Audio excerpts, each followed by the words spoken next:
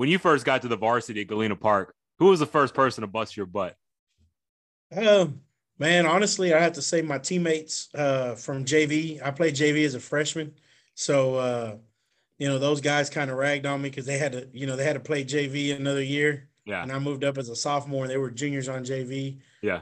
Big Pete always gave me the toughest. I guess he was a rougher crowd. He always had jokes and stuff. Felix, who unfortunately he passed away my senior year, but he he stuffed me in my locker. I mean, it was like I got the full like high school freshman effect. Yeah, he should have been on varsity too then if he could stuff you in a locker. Yeah, he stuffed me in the locker. Yeah. And they just would joke with me. And then when I made varsity, they were just like, "Hey man, you graduated up." They used to call us the Red Ants because we wore red jerseys. He goes, "You're not a Red Ant no more." So I said, "Yes, sir."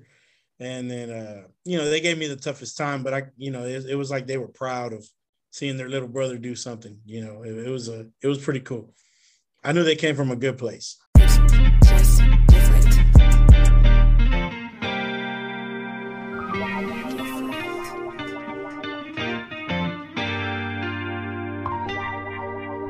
It always feel like I need one more boy and one more line. Record the track just one more time. My family think I bumped my head, lost my mind, ensuring them I'm just fine. I'm good enough, but I need one more boy and one more line. Record the track just one more time. My family think I bumped my head, lost my mind, ensuring them I'm just fine. I'm good enough, but I need one more boy and one more line. Record the track just one more time. My family think I bumped my head, lost my mind, ensuring them I'm just fine, I'm good enough. But truth be told, I need some therapy. Initially ain't do it voluntarily, but now I got a legacy. All right, welcome back to episode number 19. We got a real special one. It's a guy I've known for a long time. He is now the head football coach and campus athletic coordinator at Pasadena Sam Rayburn High School. Welcome, Sergio Gonzalez, to the show. Welcome, Coach. Oh, thank you. Thank you for having me. All right, if you're a part of the team player movement, please make sure you have given us that 5-star review. We're up to 26 on Spotify, 21 on Apple Podcasts. It's pretty good for a little show like ours. And help us. It helps us. More people will hear these stories if we get more of those reviews. And we got a new 5-star review this week. I always read them whenever they come in. This is from Obi Mike O. So I know who this is. This is one of my former players, Mike Obi. He's a podcaster himself. Check out the 4 Insight podcast. Please stop what you're doing. Search that one. That's a great podcast that Mike hosts. And he wrote a great podcast with a passionate host who is dedicated to giving the guests a platform to tell their stories, which stem from all types of backgrounds and vantage points. So thank you, Mike. We're definitely going to have a great story like that today with Coach Gonzalez. So make sure you hit the follow button to subscribe and get all the latest episodes in your queue as soon as they come out. We would be honored if the Team Player Podcast made it into your rotation. And keep up with Team Player Podcast updates by following me on Twitter at Coach_Kovo. That's Coach_KOVO. All right, Sergio, let's dive into it. You grew up in Jacinto City, Galena Park side. That's on the Galena Park side. And you also were in Wood Forest on the North Shore side all your childhood. So I know a little bit about that. My brother coached at North Shore 9th grade for a year. So I kind of know a little bit. I know that it's a big, obviously, rivalry, just 2 schools in that district. So just describe to me the dynamic of living some of your childhood on the Galena Park side and then another part of your childhood on the North Shore side. So it's an interesting dynamic. I know people say, they're East Side and all that. It's like, well, I've lived on both sides of the East Side. I grew up in the Galena Park side in Jacinto City. People don't even realize that's its own little city. Yeah. Just like Galena Park has their own mayor, Jacinto City has their own mayor, and they're kind of like twin cities that share a high school.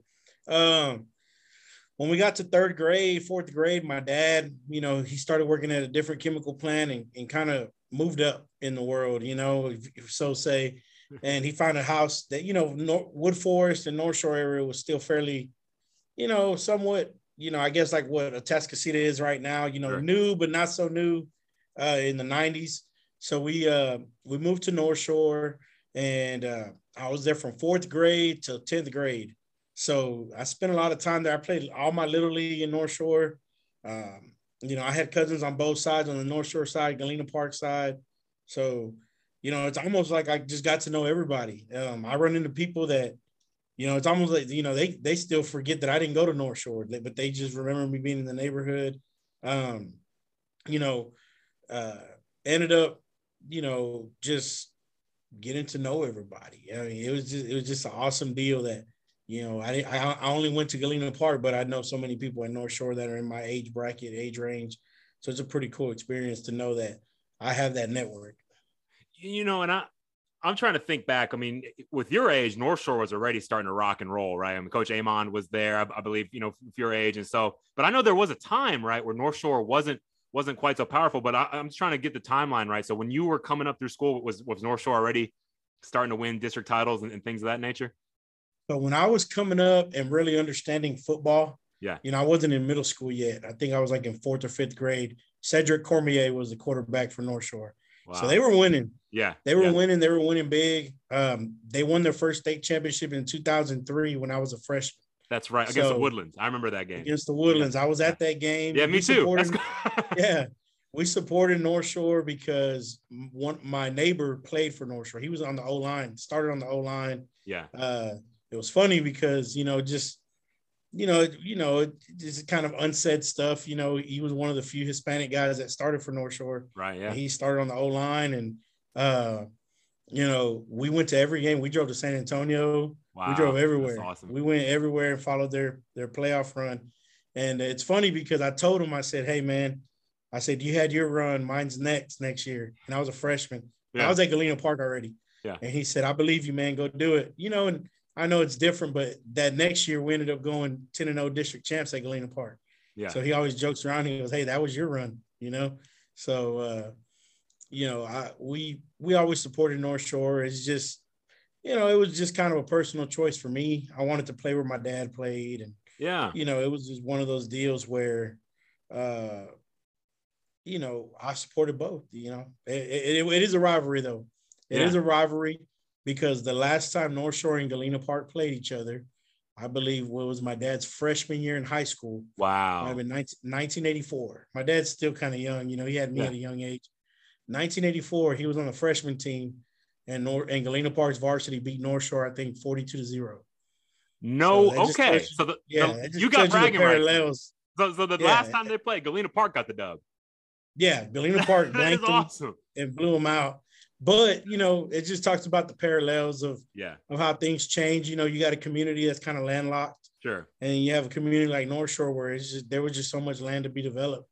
And, things change. And we see that all the time in high school football.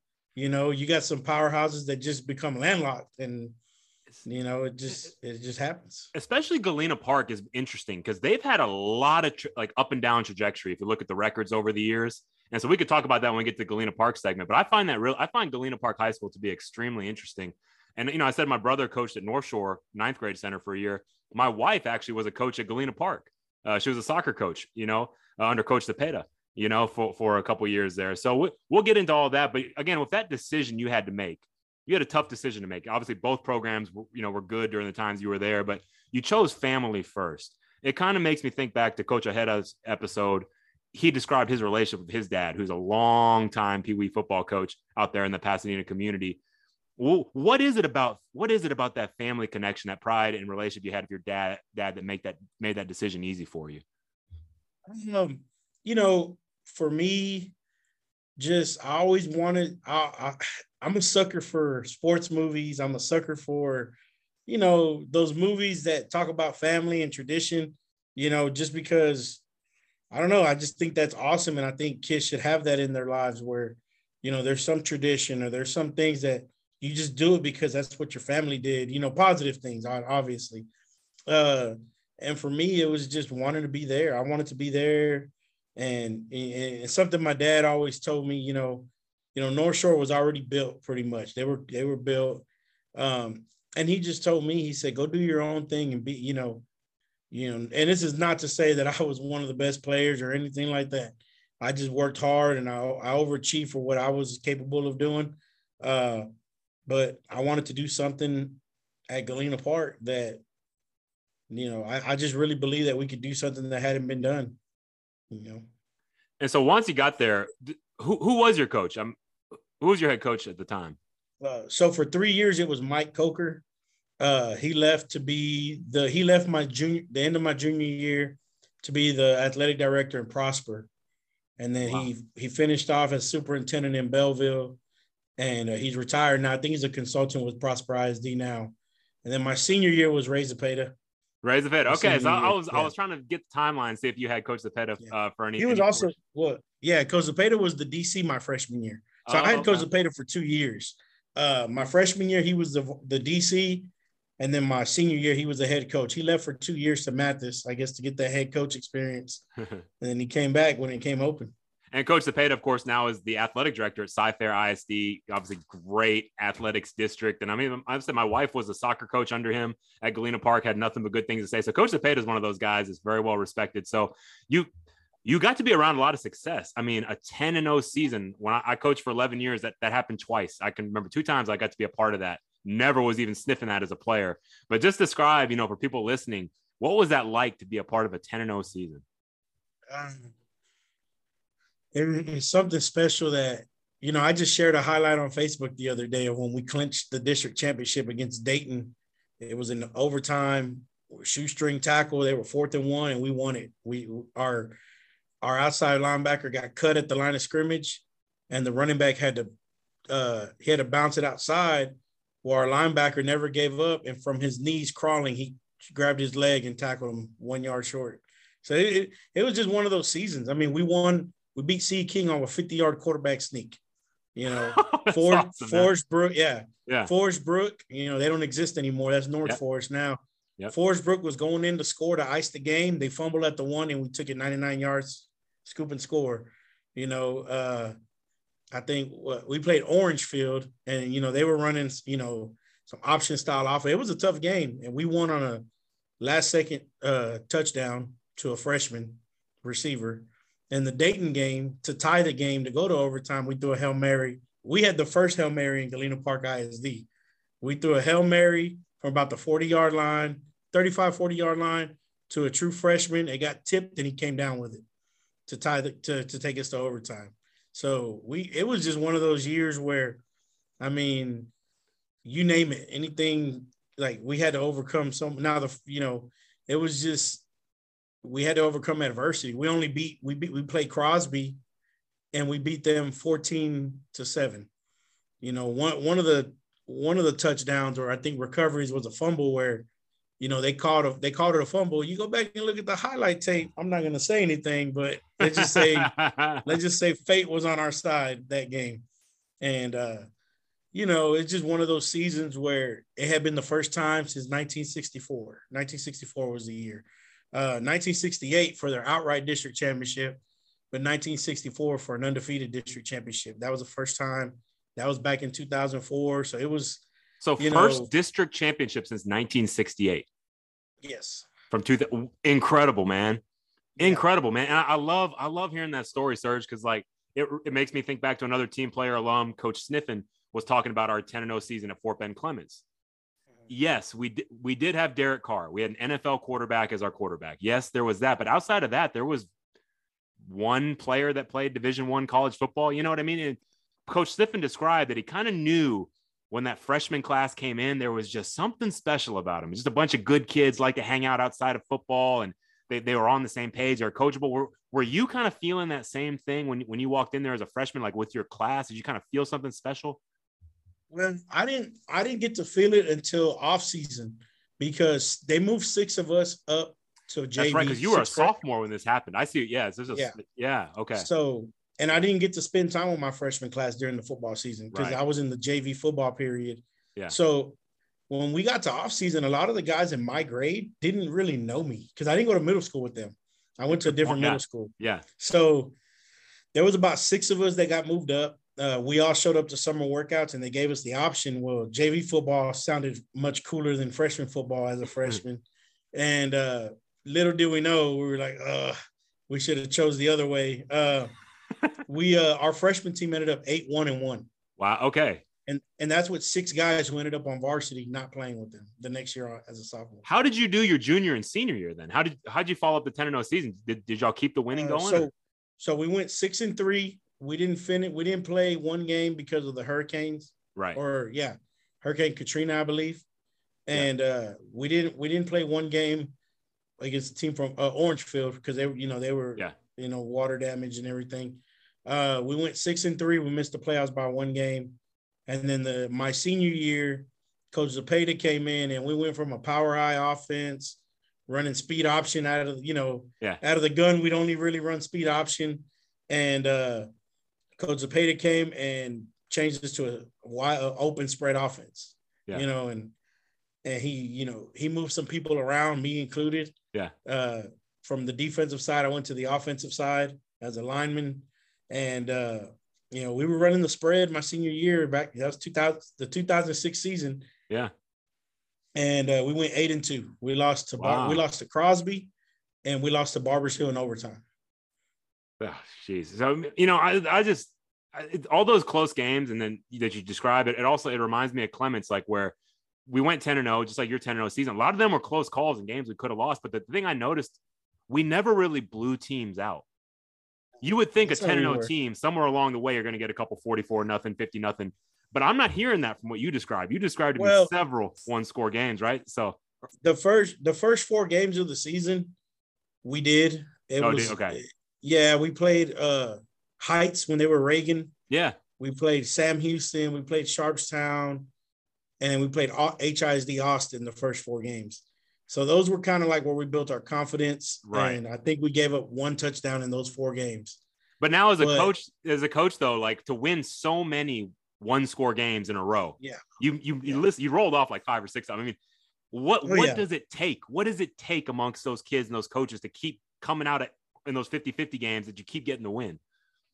Belief, just something to believe in. For us, it was a brotherhood. It really was a brotherhood. It was, I think to this day, I can name you probably about 20 teammates that I still say hi to or text.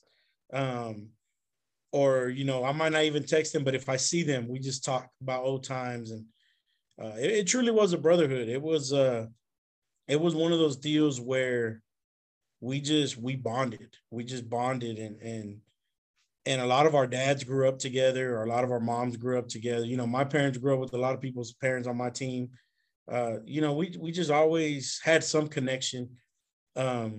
If we weren't playing on Friday nights or Saturday, if it was out of season, we were at each other's houses hanging out for the most part. It was just a bond. I walk in sometimes to go eat somewhere, and I'll run, especially on the east side, and I'll run into a friend I haven't seen since high school, but they know all about my coaching career, and they follow my Facebook or whatever, and they just tell me like, man, it's cool. You get to do something you love, and it's pretty cool. I think I'm in my generation, I'm one of maybe 3 coaches that will became coaches from Galena Park.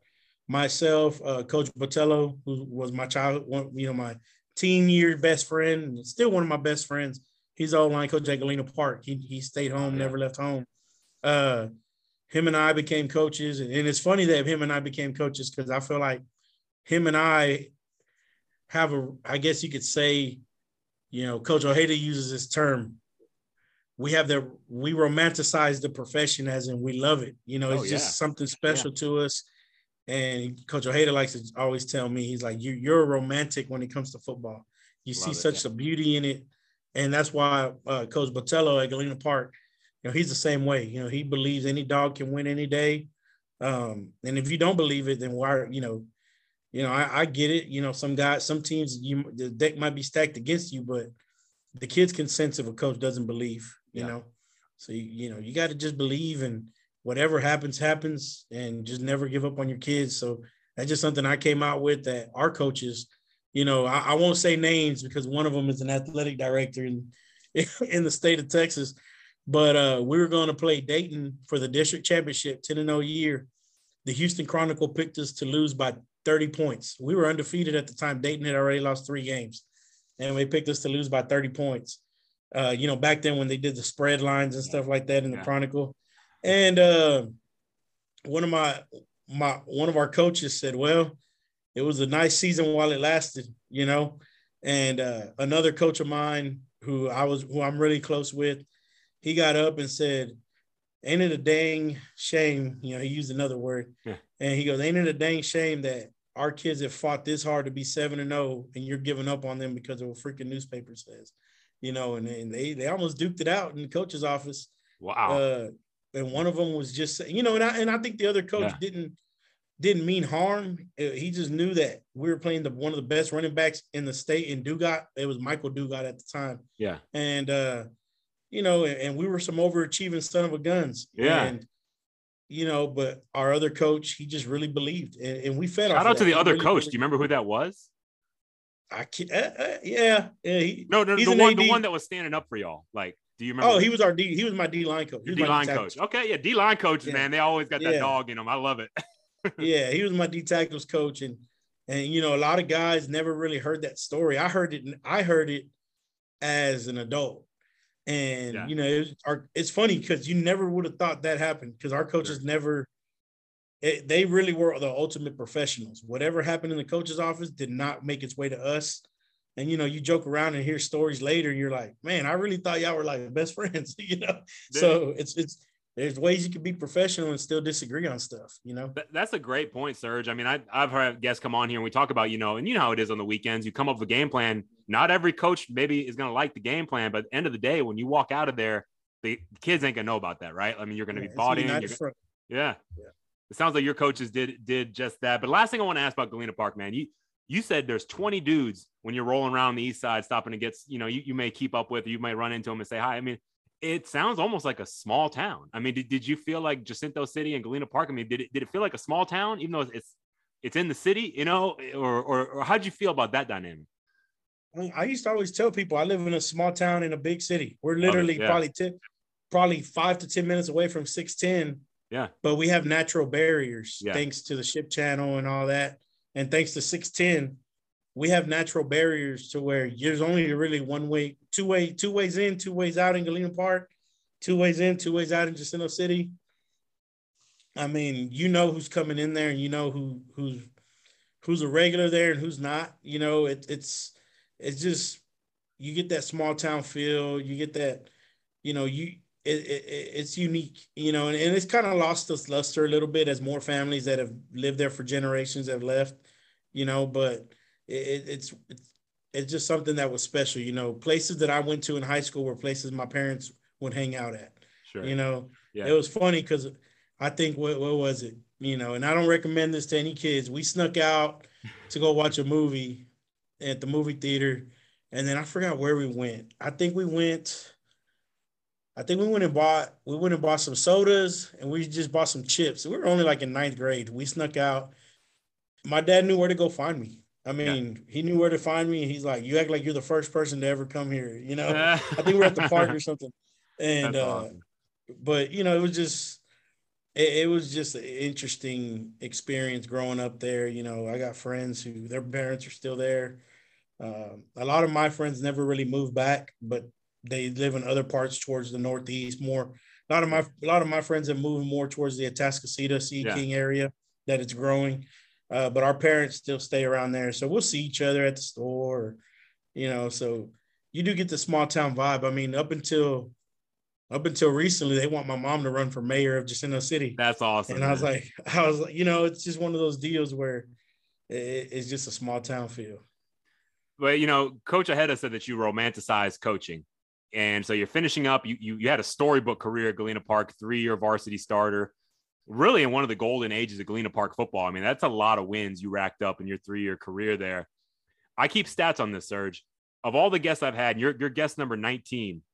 72% of my guests did not enter college thinking they were going to be a coach. Now, I think that's important because, I mean, I'm bringing on the best coaches in our city, and 72% of them, did not think they were going to coach coming in. And the reason I bring that up is just to show people it's never too late. You never know when you're going to be called, to the profession. But I mean, I'm guessing with you, I think you might buck this trend a little bit. I'm guessing you always knew you wanted to be a coach. So yes and no. Okay. So at our football banquet my senior year, we had to each say what we wanted to do in life. And I know this sounds condescending. I was kind of a jerk when I was in high school. I had some teammates that I knew did not take school serious. say, I'm gonna be an engineer. I'm like, well, you don't even like calculus. But, I was just one of those guys, but I said, I'm gonna be a high school football coach. That's what I wanted to do. It's my desire. And then when I actually got to college, my parents just were like, hey, study business in case football doesn't work out. You don't just have a teaching degree. My parents were more about, hey, chase that money, and so I'm taking these business classes and I'm just miserable. Like, I hated it. But, I just told myself I'm going to get this degree, but I know what I want to do. And, my sophomore year, you start meeting people in college, and not a lot of them are going to be coaches, especially when you're studying business. Yeah. And they're all talking about corporate America and stuff. And I was like, maybe I'll try to go to law school or something. I'm good. I think I'd be good at being an attorney. Yeah. And, I started dabbling with that a little bit. And then my grades really tanked. I started kind of hanging out a little too much at school and outside of school. And my grades kind of tanked. And I just felt lost. I knew what I wanted to do, but I felt like I had to make people happy.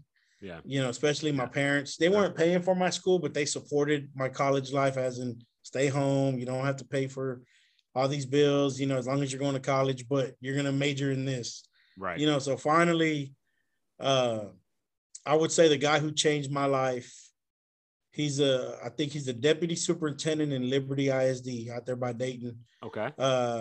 Dusty McGee. He was my JV coach. He was a varsity coach for me up until my senior year. He left my senior year to LaPorte. He's somebody that followed my class from 7th and 8th grade, from the middle schools to the high schools. He followed our class all the way through. I didn't go to middle school with them, but they all had that relationship with him. So I built that relationship with him. And he called me and he said, hey, what do you want to do? What do you want to do in life? We were just talking, and just by chance, just talking. He goes, hey, why don't you come out to LaPorte, film our practices a couple times, see what you think, come check out the coaching staff. And I mean, I go to LaPorte the 2 years that they're freaking beating Katy and North Shores and Port Arthur Memorials when they're freaking rolling. And I think we played Clements that first year. That year I was there, 2012. Jose Scott picked that ball out the air. Oh, I remember him, man. Was he like number 6? I just remember him. That dude could play.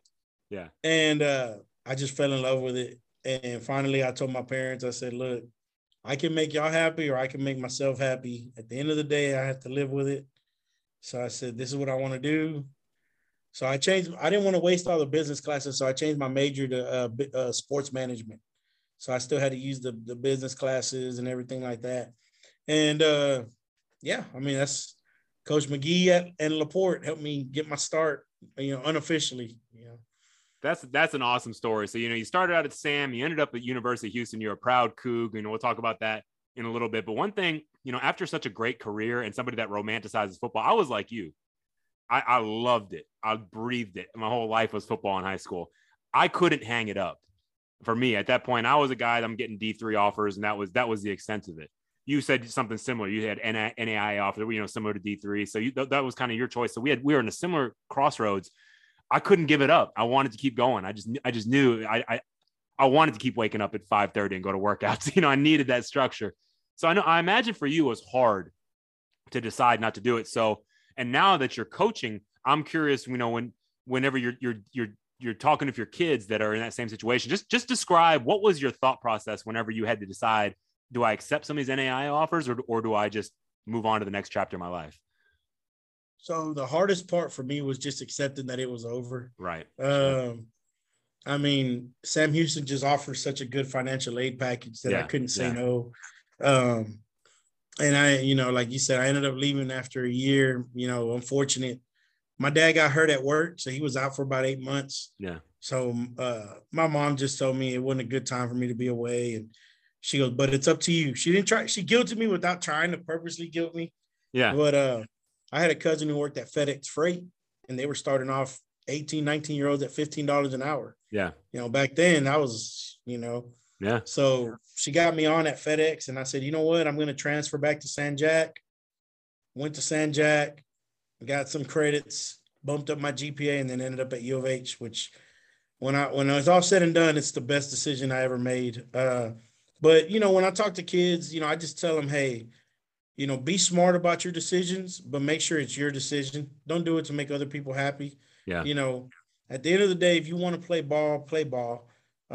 Nobody, you might have people that judge you for going to play ball and it's expensive and all that, but hey, you only get one life experience at it. And when you're done, you're done. I look back and I think I said, man, I should have just played at least a year or two somewhere just to kind of see how it was. I had Millsaps College.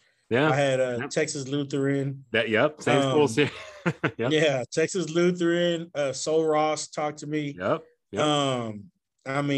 McMurray. Oh, yeah. It was just one of those deals where I look back and I probably maybe should have just took a chance for a year or two, even if I didn't, whatever it was. I just tell kids, if you can live without having regrets, don't have, do what you got to do. So, I came to grips with it. Now I look back and think, man, that would have been fun to play a couple, but at the same time, I look at what I'm doing now and I think it turned out great. You realize your dream. You're there. You're living it, brother, man. It's awesome. So, yeah, it all worked out the way it was supposed to. So, okay. So you mentioned LaPorte. You fell in love with football there. Now, where you and I crossed paths, I remember you were at Austin High School in HISD. Yes. You're working under Robin Kirk, rest in peace. Coach Kirk was great. And this is what I was talking about. I was at Aldine at the time.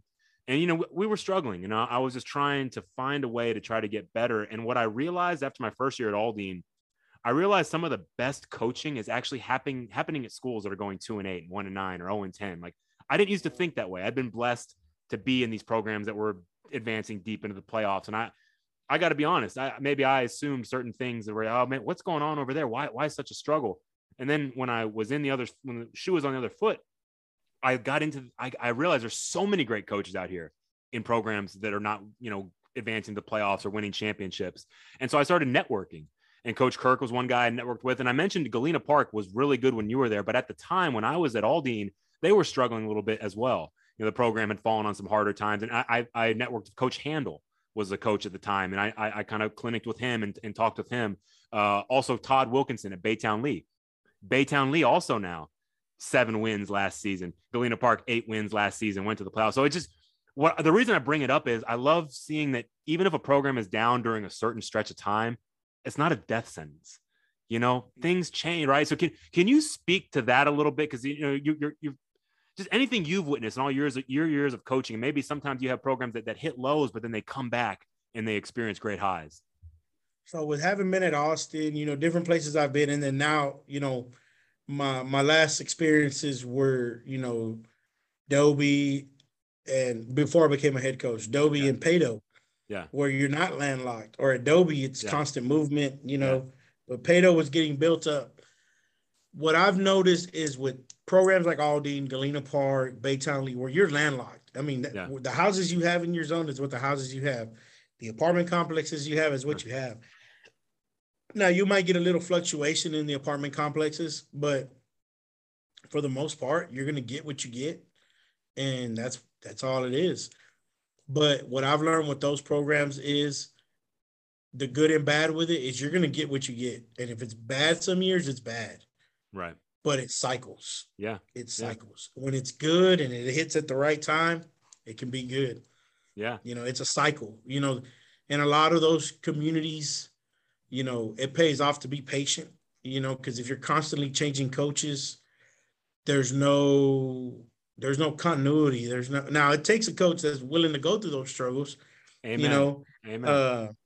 It takes a coach that's willing to go through those struggles. But when I say that, it has to be a coach that has an admin that has his back and knows, yeah, it's bad now, but just wait, just give us time.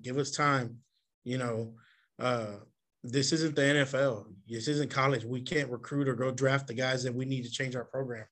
We have to wait for them sometimes. And sometimes we'll get the right guy that can change the program, but we don't have a supporting cast. I love that you said that, Serge, because the episode right before yours, episode number 18, I interviewed Jason Campbell. He's the head basketball coach at Northbrook. Northbrook's been to the playoffs one time in the entire school history in boys basketball. He's been there. Next year is going to be his 11th year as a head coach at Northbrook. And I was talking about that is a lot of times when you see programs that are struggling, you don't see this longevity of the leader. And I agree with you 100%. That is so valuable to have coaches like Coach Campbell that are going to stick it out and just continue to believe in the program, continue to progress. And so I want to talk to you about that experience at Austin, because I know Austin had struggled mightily in football in the years before y'all got there. But when I came out to your field house, I was blown away. Yourself, Coach Soria, was there with you at the time, and just the energy, young coaches wanting to learn more, getting after it in the weight room. You still can lift with the kids. You're still a beast in the weight room, but I remember you're in there getting the kids fired up in the weight room, making them love off season. What was it like watching kids that had been through a struggle for a long period of time? And then you guys really were extremely successful at Austin. What was it like watching kind of that light bulb come on, or those wheels start turning, that they started to realize, oh my God, we can do this? At a place like Austin, when we got there, Coach Kirk was older. But for an older guy, he still had energy. He was special. He just didn't have the energy to do what me and Coach Soria were doing, which is get out there and really be out there with him. So he hired two guys as his coordinators where he was deficient at, Yeah. And for us, it was honestly, and it's going to sound bad, but it's very blunt about it. They found a group of guys who actually cared about them and wanted to see them, win. Yeah. It wasn't just, a paycheck to sit on or anything like that. We genuinely cared. If you ask Coach Soria how many hours we put in based on what we were paid, probably come down to probably 10 cents an hour. Right. I will say this, Coach Kirk worked us, but it had a purpose. We were able to do some things. Even that first year was, the first year was 3-7. And the year before they had won a total of 3 games in 5 years. Right. So the kids acted like we won the Super Bowl when we won that third game. Yeah. I think Northside, it was Jeff Davis at the time. Yeah. They even waited till week 10 to have their homecoming just to have it against us. Wow. And we ended up blowing them out. We just started rolling. Yeah. But I remember Coach Kirk, he was older, but in his 60s, and he just goes, "That's what you get for waiting until week 10."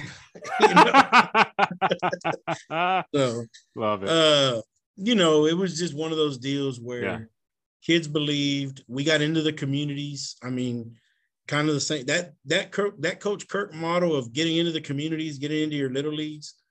That's what I took with me as my first head coaching job. I swear, I remember you guys. I believe we put on a lineman challenge at your place, and we all and that was the kind of stuff y'all were doing. Which maybe I don't know if they were doing that in the past, but I don't think they were, right? So, can you describe that for a lot of coaches listening to this? What were some of those things you did to change the culture besides your energy? what were some specific things y'all put in place to kind of raise their level? Well, I just remember, and at that time I had never worked at a powerhouse or anything like that, or what people would consider a powerhouse. Coach Kirk used to say, "I don't ever want to hear we can't do that. We can't do it." He goes, "If Katy can do it, if North Shore can do it, if the Woodlands can do it, we can do it." He goes, "You got rope, you got tug of war. You got your truck, we got the truck push. Yep. You got tires, we can flip those, or we got sleds, we can go buy them. We had 4 sleds." And, he just never wanted excuses. So I just always felt like I had to come up with the solution. So, we just made it happen.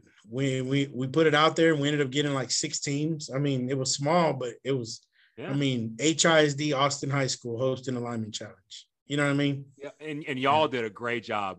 My kids had a blast. My kids loved it. It was a well-run event. And it's special. I still remember that day, man. It's a real special day, my memory. It's just one of those deals where it's I'll always remember when people tell me stuff can't be done some places. I'm like, dude, I was at Austin High School when it was bad. The grass was bad, everything. Right, yeah. I said, but we still had a lineman challenge. We hosted some 7-on-7s there. Yep. You can't tell me you can't. Amen. Between myself, Coach Kirk, and Coach Soria, we did some things that I'm telling you, man, some people wouldn't believe unless you saw it with your own eyes, like you did.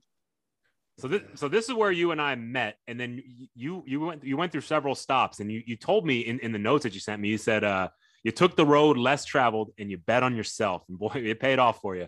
But that required you to move around a lot. Good thing you got a top flight realtor in Angela Ojeda. So shout out Angela. If anybody needs a realtor, Angela, we got the right person for you. Am I right? Yeah, for sure. Oh man, I tell you what, she's always treated my family right. Yep. So. And then, but you said you don't. I found this interesting, Coach. I wanted to ask you about this when you got on the show. You don't recommend this path to many. Why is that? So I'm curious. When you said you do not recommend your path, even though it worked for you, you do not recommend it for many. So I'm curious, why is that? And what type of person do you need to be to follow a path like what you took and be successful? So I always told myself I wanted to be a young head coach, and not because of the status or anything. It's just I knew, and the elephant in the room, being a young Hispanic male that didn't play major college football.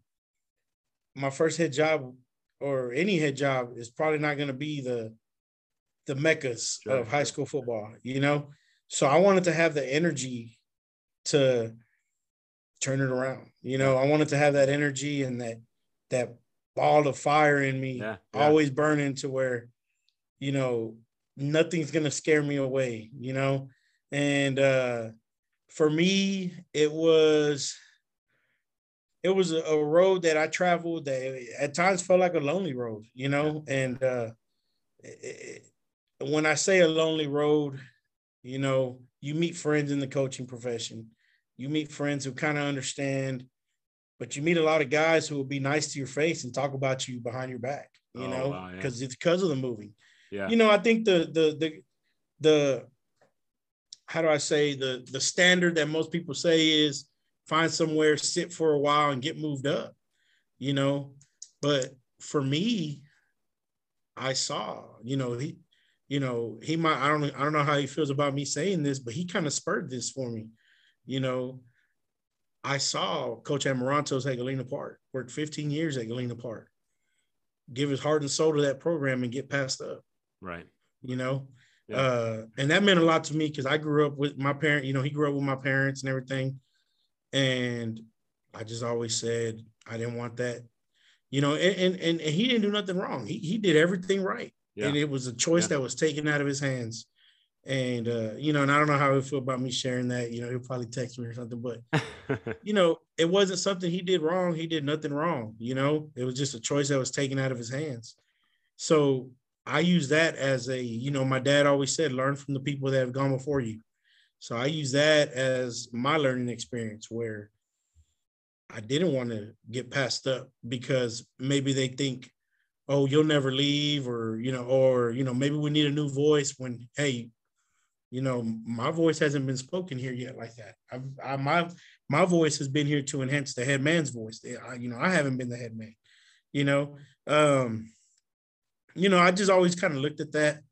And then Lee Martinez at Goose Creek ISD or CISD, he's the AD there. That's my D tackles coach. That gives that away. Yeah, so, that's the guy. Yep. Yeah. So he told me something when I graduated college that always stuck with me. And it kind of goes back to what you said about there's good coaches around at these 2-8 programs, 1-9. He told me something that stuck with me, and I always tried to interpret it. I would write it down every time, because everywhere I've gone, I feel like I have a relationship with at least a group of kids, whether it's 1 kid, 10 kids, that I might have spent a year there at a few places, and those kids talk. I have a couple of coaches that tell me, man, those kids talk to you more than any coaches that they spent all their 4 years with, but Coach Martinez told me in my college graduation, he said, I gave you advice on 2 things.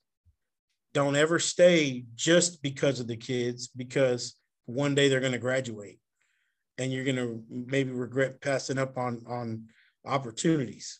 He said, love them and treat them right. He goes, but always remember that, those kids will graduate some days. Now stay and see them out. He goes, but don't ever use that as a reason why you turn down an opportunity. And then the other one was, don't judge coaches. Don't look down on coaches just because they're at struggling programs or you're winning right now. He goes, because you can easily be at the bottom of the mountain. He goes, this ain't college. We can't go recruit or draft, NBA or NBA, NFL and all that. You can't just go draft your stud and it changes, So he said there's some guys that just, they choose to be in those programs that need them. And it doesn't make them any less of a coach. Absolutely. So that's something he told me. I love that advice from Coach Martinez. Coach Kevin Swift, as a coach in Oregon, that was one of our team player alums. And he's won 2 state championships, 2 Oregon Coach of the Year. But when he came on the show, he said, Kovo, I've also gone 0-10 3 times. And it's just and he's at the same school, And so it's what you just described. I just want to take a minute and just give I always like to give people their flowers, right?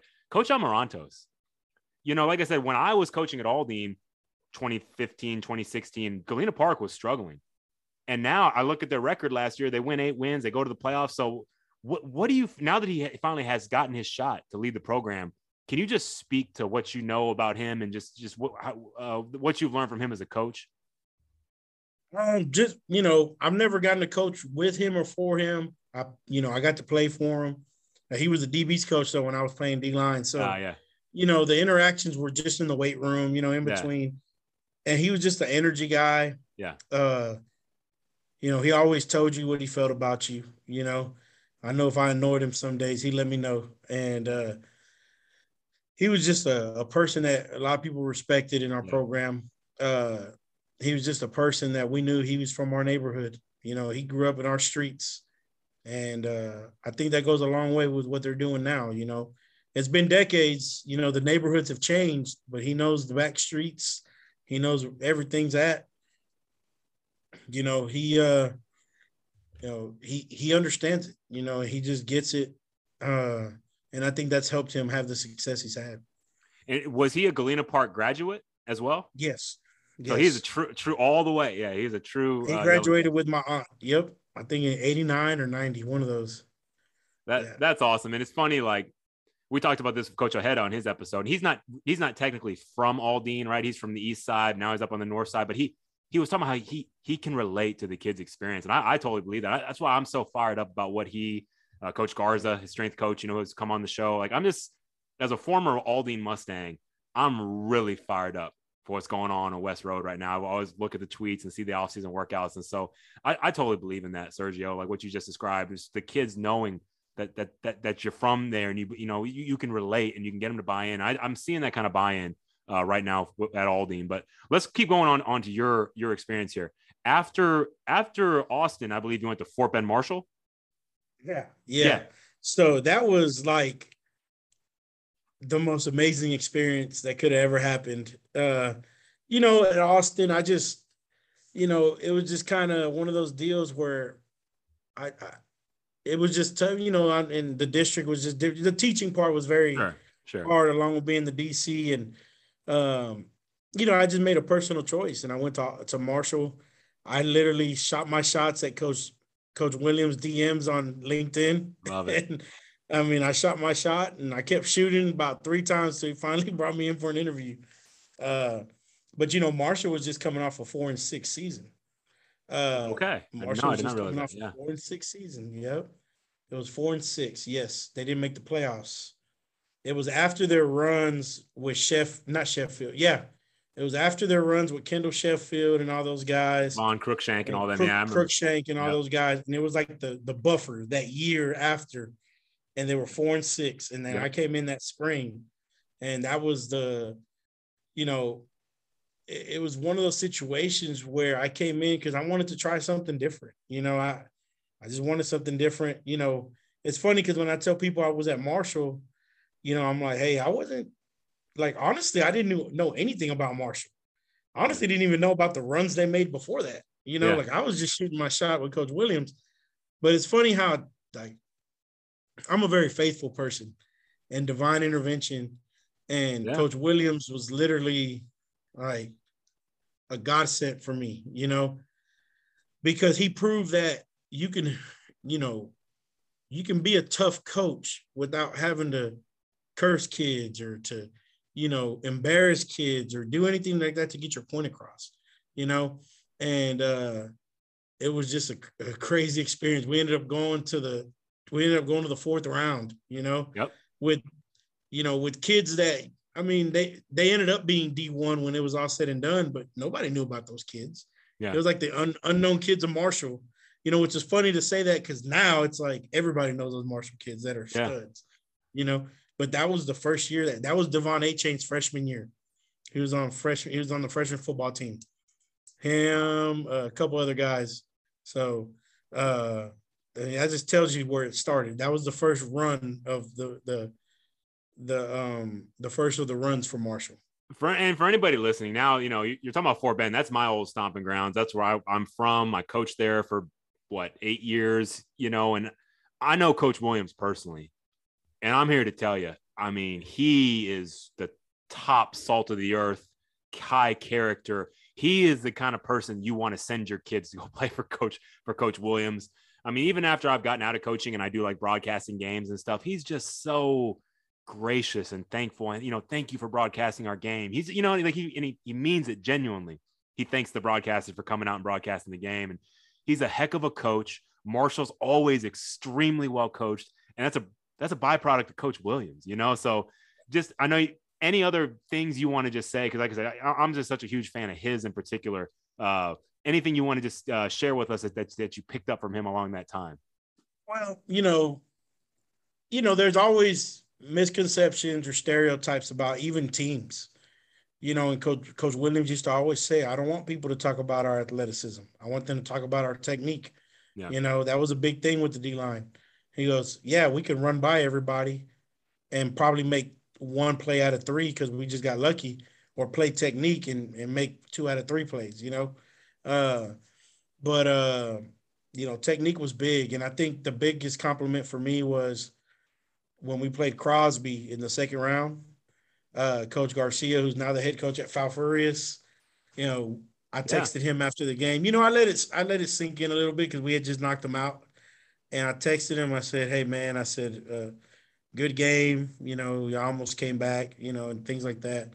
And he just said, man, he goes, y'all were well coached on that D-line, man. He goes, y'all did not fall for things. He goes, it was pretty good. I was like, well, I appreciate it. And that kind of validated what, I was just hoping to just do a good job for Coach Williams, Yeah. Yeah, he's a hell of a coach. And I just sometimes I agree with you. Sometimes I think his name isn't thrown out there enough in like the name when you're running off the top coach in the city. Cause I mean, he's so consistent and it's always just been such a great job. But, outside of Coach Williams, you can't talk about Marshall, not talk about the track team, Oh, yeah. And Coach Lloyd Banks, the head track coach. I remember one time I went in there. I don't know if I was talking. I think it was talking to Coach Williams, but I was in the field house and it was the end of the day and the track team was coming in to go to a meet. And the thing that stood out to me was the level of maturity of the athletes coming in. They were coming in and it's pretty like business-like. It didn't feel like high school kids. It felt like college kids. And I remember Coach Banks came by and I started talking to him about that. And I don't know, that really stuck out to me under his leadership, just the business-like mentality that he instilled in the athletes. So just curious, your thoughts being a little bit more on the inside, what you witnessed with Coach Banks and the, the awesome state winning, Marshall track team.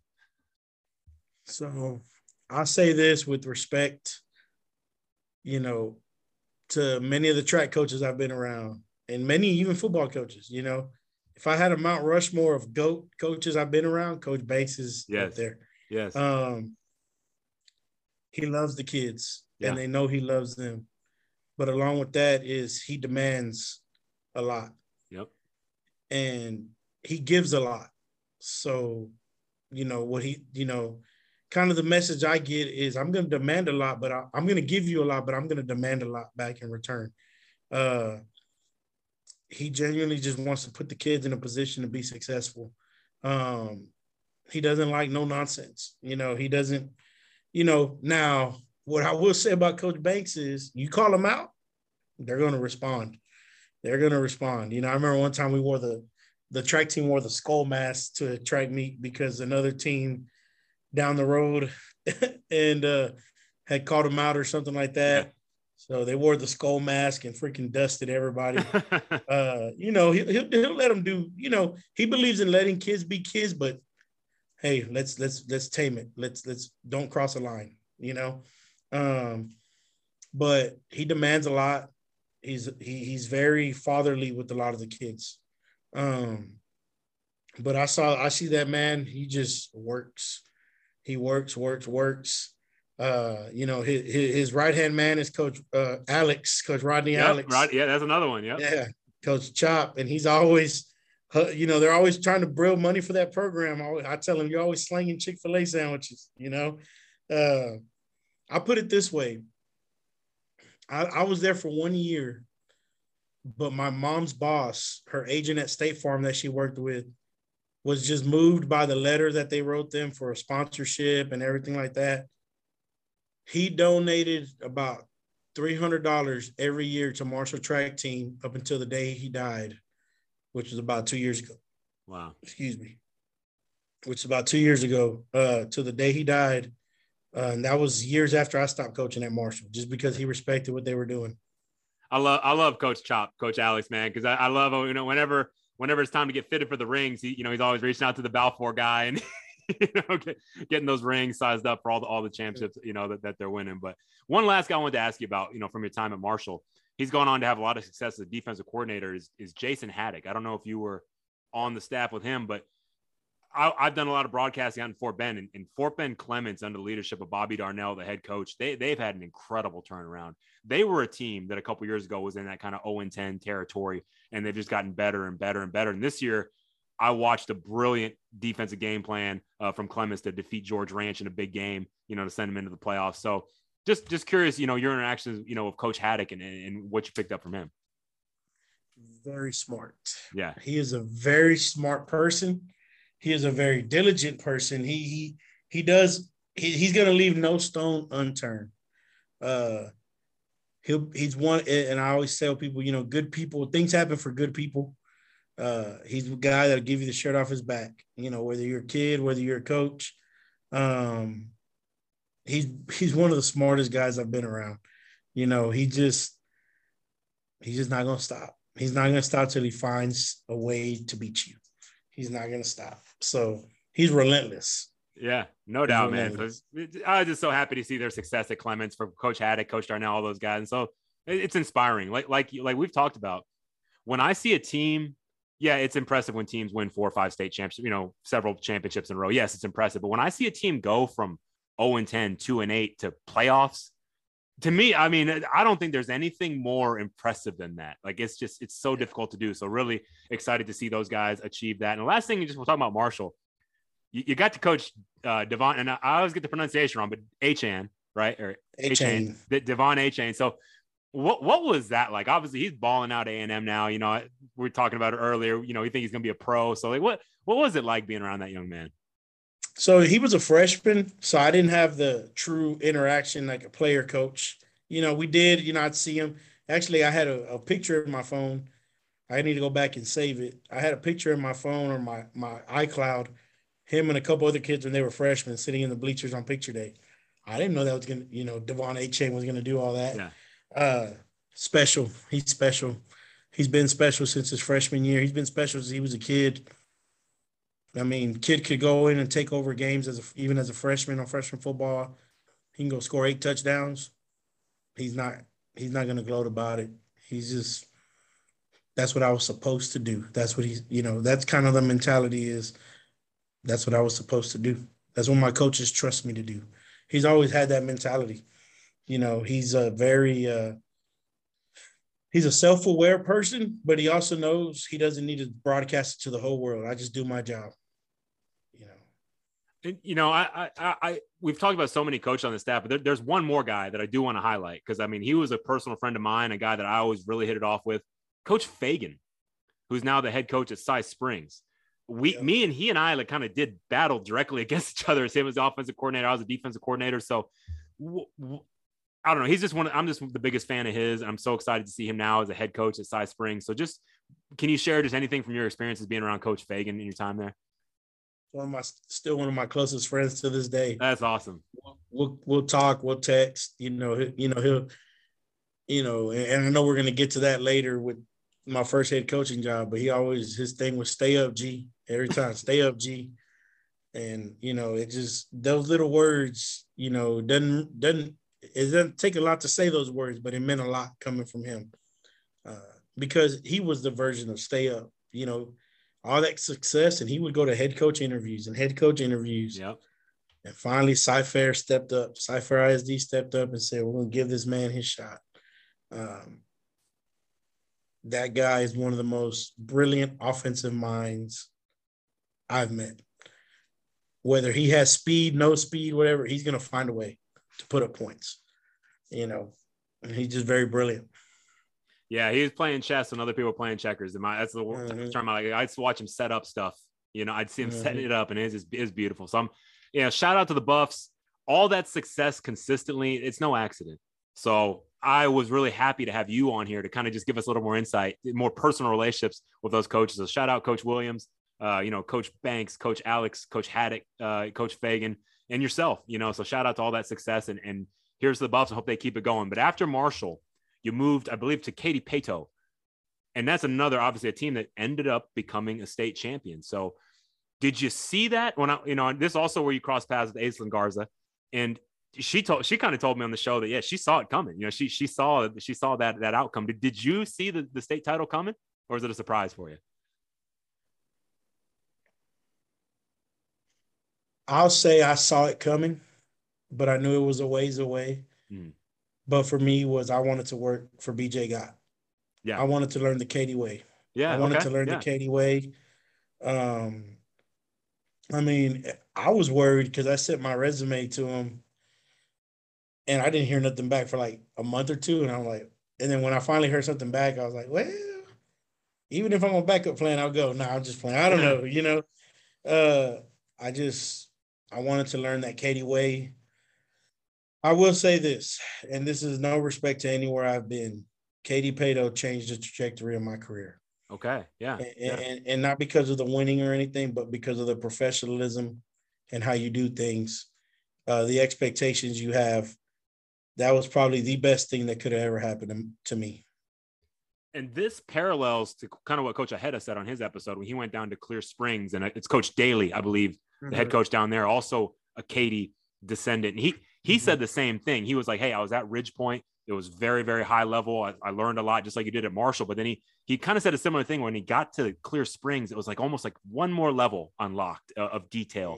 And so is that kind of what you saw, is that when, first of all, I love this. It's almost like a buffet, what you've been able to do. I mean, you're kind of learning something from greats, like heavy hitters in our industry, like James Williams and then BJ Gott. You're like just taking piece from piece in these powerful programs. But what was it? So when you said something was unlocked in you, was it the detail, or what specifically did you see at Paetow that really helped your trajectory? The attention to detail, how to manage people correctly, how to deal with different personalities. Yeah. And honestly, how to have faith in your program. It's funny because, I didn't see myself as a big name, and Coach Gott hires me. We had a linebackers coach who came from Northbrook. Yeah. We had another D-line coach came from Cy Ridge. Cy Ridge was winning at the time. Yeah, sure, yeah. But,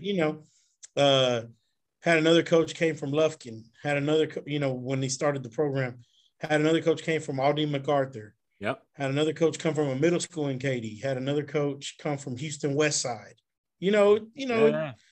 I mean, had a coach come from A-Leaf Taylor, Hebron in Dallas, Hebron,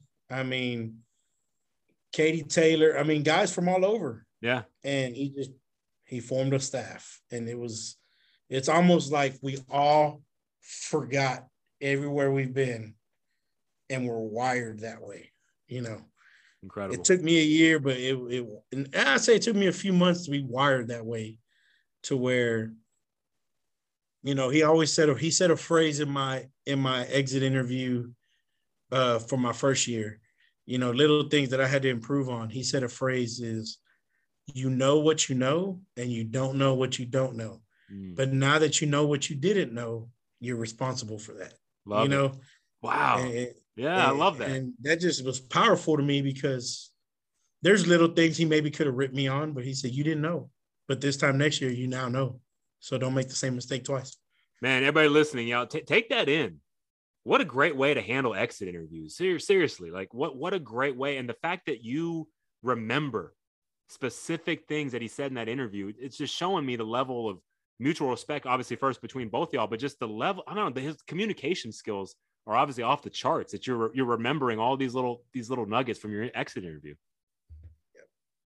Yeah. So, when you were there, I got to ask, so, with Coach Garza, he's a friend of the show, a team player alum, you two know your way around a weight room, right? I mean, I know she's really into the Olympic weightlifting, the CrossFit and stuff, but watching you on social media, man, you are still throwing around like 400 on bench and you're squatting probably 500-600. I mean, do you still do that to this day, or are you starting to back off a little bit? Oh man, I'm starting to slow down, man. Yeah. I think all that heavyweight has caught up to me joint wise. Sure. Yep. But I still throw some weight around, but now it's more about just maintaining. I've had my fun. I say I don't need to impress anybody anymore. I've had my fun, so now it's kind of just maintenance. Sure. So your next stop is Pasadena Adobe, and Kevin Bernethi was the head coach there. Little fun story on Coach. Am I pronouncing that right? Bernethi? Yeah. Yep. A little fun story on Coach Bernethi. When I was a senior in high school, I got picked for that "Say No to Drugs" poster in the spring of 2001. So we went to Rice Stadium, and so I still have that poster up in my weight room, my garage. And I was looking at it one day, just trying to see, like, I wonder if anybody from my high school class went on to be coaches. And sure enough, there's Coach Bernethi from G-Ball, representing Galveston Ball. And now, yep. So he was the head coach at Pasadena Adobe. I believe now he's at LaPorte, I believe, right? Mm-hmm. So what was your experience there at Adobe? I mean, what was it like working under Coach Bernethi? So the pandemic changed some things for me. I didn't really have a desire to really leave Pado. I was driving 50 minutes to get there. Wow. But yeah. I mean, it was worth it for me. But the pandemic changed things. I spent more time with my daughter. I spent more time with my wife, to where I was like, you know what, I'm really missing out on a lot of things. Yeah, sure.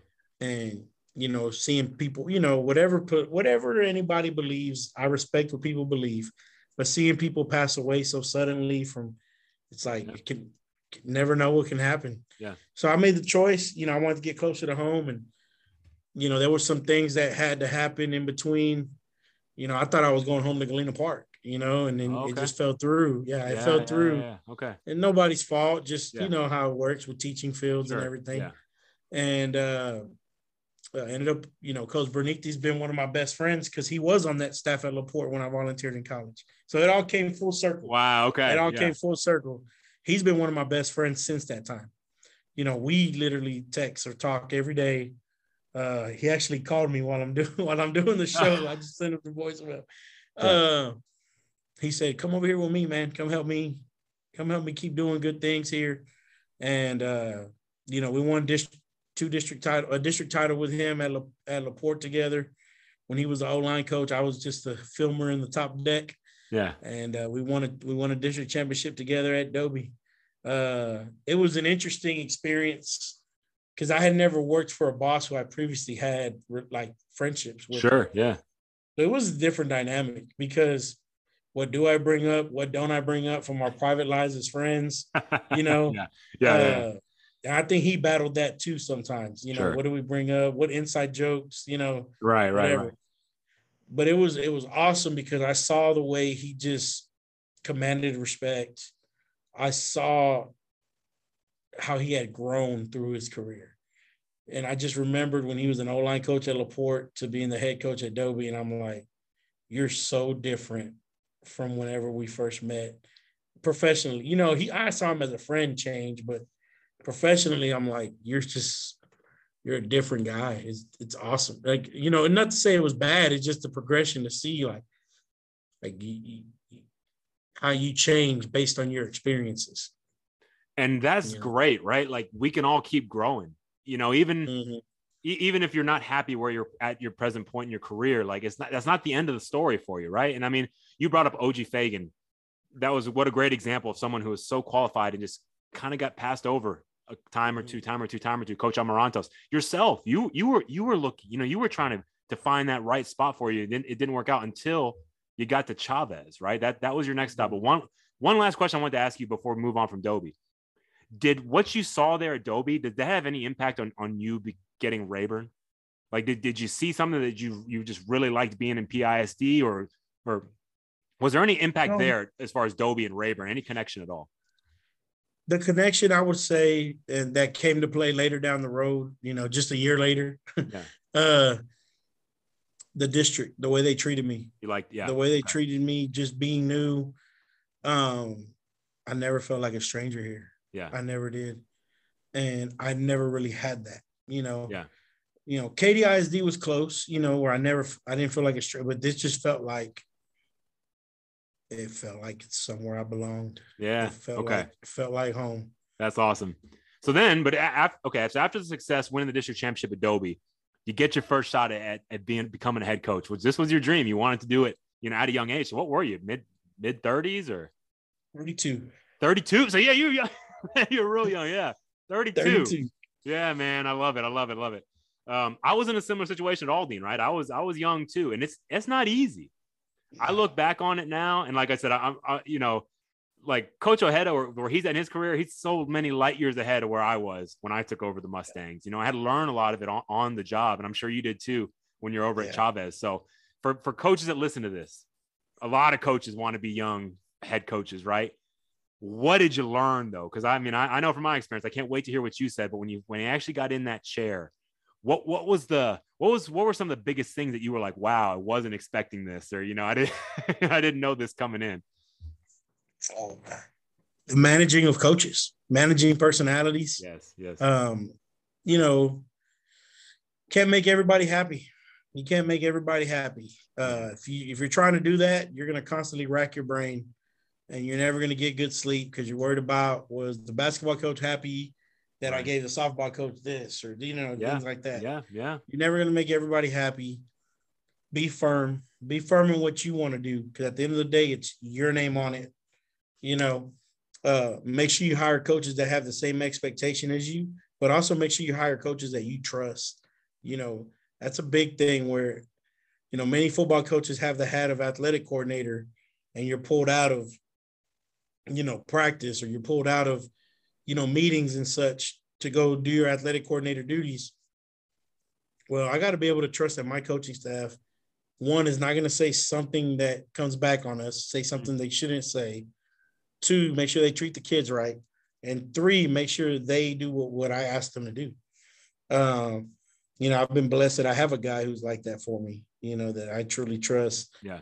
But I know not everybody has that, but what I learned was do it your way. Make sure that you're firm on what you want to do. And the third one is have fun still. Have fun. Don't lose sight of that. It's still fun. It gets stressful, but the way I've looked at this profession and the way I've moved around, I think it's stressful for guys that get head jobs and maybe hadn't moved around much. You're always going to have people leave, whether it's good or bad. I was never unhappy truly anywhere I was at, and I still would leave, because I wanted to explore, There's sometimes it's not what you do. It's not that you're doing something wrong. It's just people are going to move, or people are going to stay, or it just happens. I love that about your journey, man. Like, you were kind of just putting tools in your toolkit. It was all by choice. You're choosing, hand-picking which situations you want to go with. Because I want to take a little bit of this from Coach Williams. I want to take a little bit of this from Coach God. I want to take a little bit of this from Coach Bernithi. So I think that's really cool. But I can relate. So for any young coach to hear wanting to be your dream to be a head coach, like you and I both had that same dream, I found for me the management of people, especially, you're not just managing football coaches, you're managing the other sport coaches.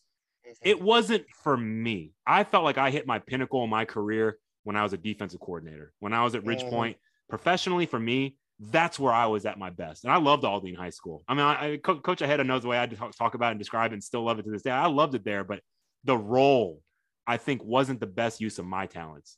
And so for that reason, I decided, we need new leadership here to get us going in the right direction, get Aldine back to where we need to be. And so that's why I stepped back, and I work a day job, but I'm still very tightly wound with athletics through broadcasting or shows like this, because I have so many friends that I want to support, like yourself. But any last gems, because I agree with you 100%.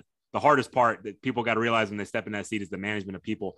Any other last words of advice you can give on the athletic coordinator hat, and not the football, but the other sports? Like how for a young coach to have the best relationships with your other sport coaches? Learn to be comfortable with having uncomfortable conversations. Right. Sure. You're going to be put in a spot where you might not have the answer right there.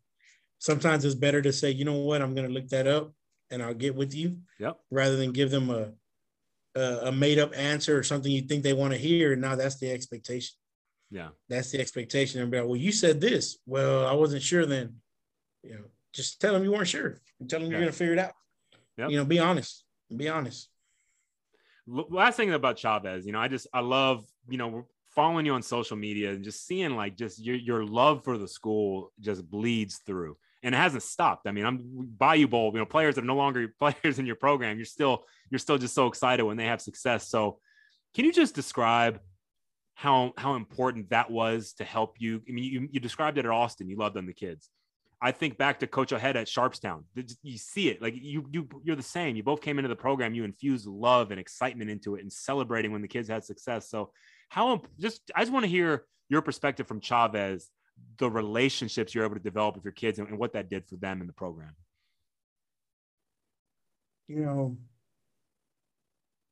Like I always tell my coaches, now I say this, been at Chavez and been at Rayburn. We never want to talk. I don't believe, because I've been part of staffs that talk bad about the previous regime. That's all they do, I guess, to make themselves feel better about what they're doing. I don't do that, but I just tell the truth of what I saw.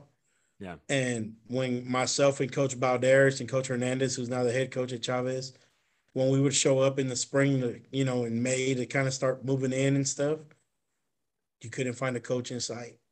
You couldn't find any kids. It was athletic period and no kids were down in the weight room. Yeah. It was kind of a free-for-all. And I just told our guys, I said, trust me, it's going to come together. It's going to come together. And I'm seeing two guys here who just left Humboldt High School. They had a nice run 2 years before or the year before. And I'm thinking, God, I hope they sign their contracts already. Yeah. But summertime came. I got numbers, cell phone numbers, started a Sports U. Sports U has been big. Sports U helped build the Chavez program. There's my NIL deal, Sports U. Let's go. I need to reach out to them and get them to sponsor the podcast, man. More coaches maybe need this. Sports U. Yeah. So tell us more. I mean, it wasn't, I'm assuming it's just a way you can like communicate with everyone. We didn't quite have it when I was. Out. Yeah. Mass messaging. I couldn't reach every kid to get their cell phone. So I started Sports U and kids were just passing out that code like it was Skittles, so love it.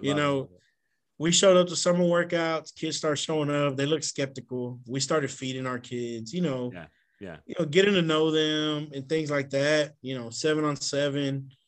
And they were hungry for people to care about them. Yeah. Like that. They were hungry for people to push them. The biggest comment I would always get from my Chavez kids were, I never had a coach care for me the way you care for me, and I take that to heart because it's something that's simple. They're not talking about X's and O's. They're not talking about how I push them in the weight room. They just talk about, like, you genuinely ask me how my day's going. You genuinely, am I hungry, or how my parents doing, or whatever. And that's something that always stuck with me. Those Chavez kids would always bring, they would make that, and it wasn't easy. It was a lot of days, those same kids that make you feel good, make you mad that afternoon because they're either trying to skip a workout. Yep. Yep. But it was a defense mechanism, I believe. Yeah. It was, I can't get too comfortable with this guy, just because, it was just one of those defense mechanisms where it was just, how do I say, they wanted to make sure I really cared about them before they gave all the way in, and we lost some in the off season. It wasn't all roses. Yeah. Two of our best athletes did not want to be part of off season because in the past they could just show up in August and play football, and we made them lift, we made them run. And, the mistake that I made, and this is any coach that takes an inner city job. Okay. Yeah. don't assume that those kids know how off season is supposed to be run. Don't assume that those kids know that you're supposed to lift weights. You're supposed to run. You're supposed to do mat room, or you're supposed to. Yeah. When I talked to one of my kids who transferred out, he was transferring out the day before I knew he was leaving. Called him in my office and we talked. And I said, what's bothering you? And I knew it was transferring for athletic purposes, but I said, the kid don't want to be here. Go find your thing, because we're going to move on. And, but I wanted to hear him out and talk. And he was crying in the office and he said, I know you love me and everything. I just can't give you what you want. That's what he told me. I just want to play football. I don't want to lift weights. I don't want to run. And I said, do you know this is what 90%, 99% of Texas does? Yeah. And he didn't know that. He thought I was being a jerk, that I was asking too much. When in actuality, we were not double blocked.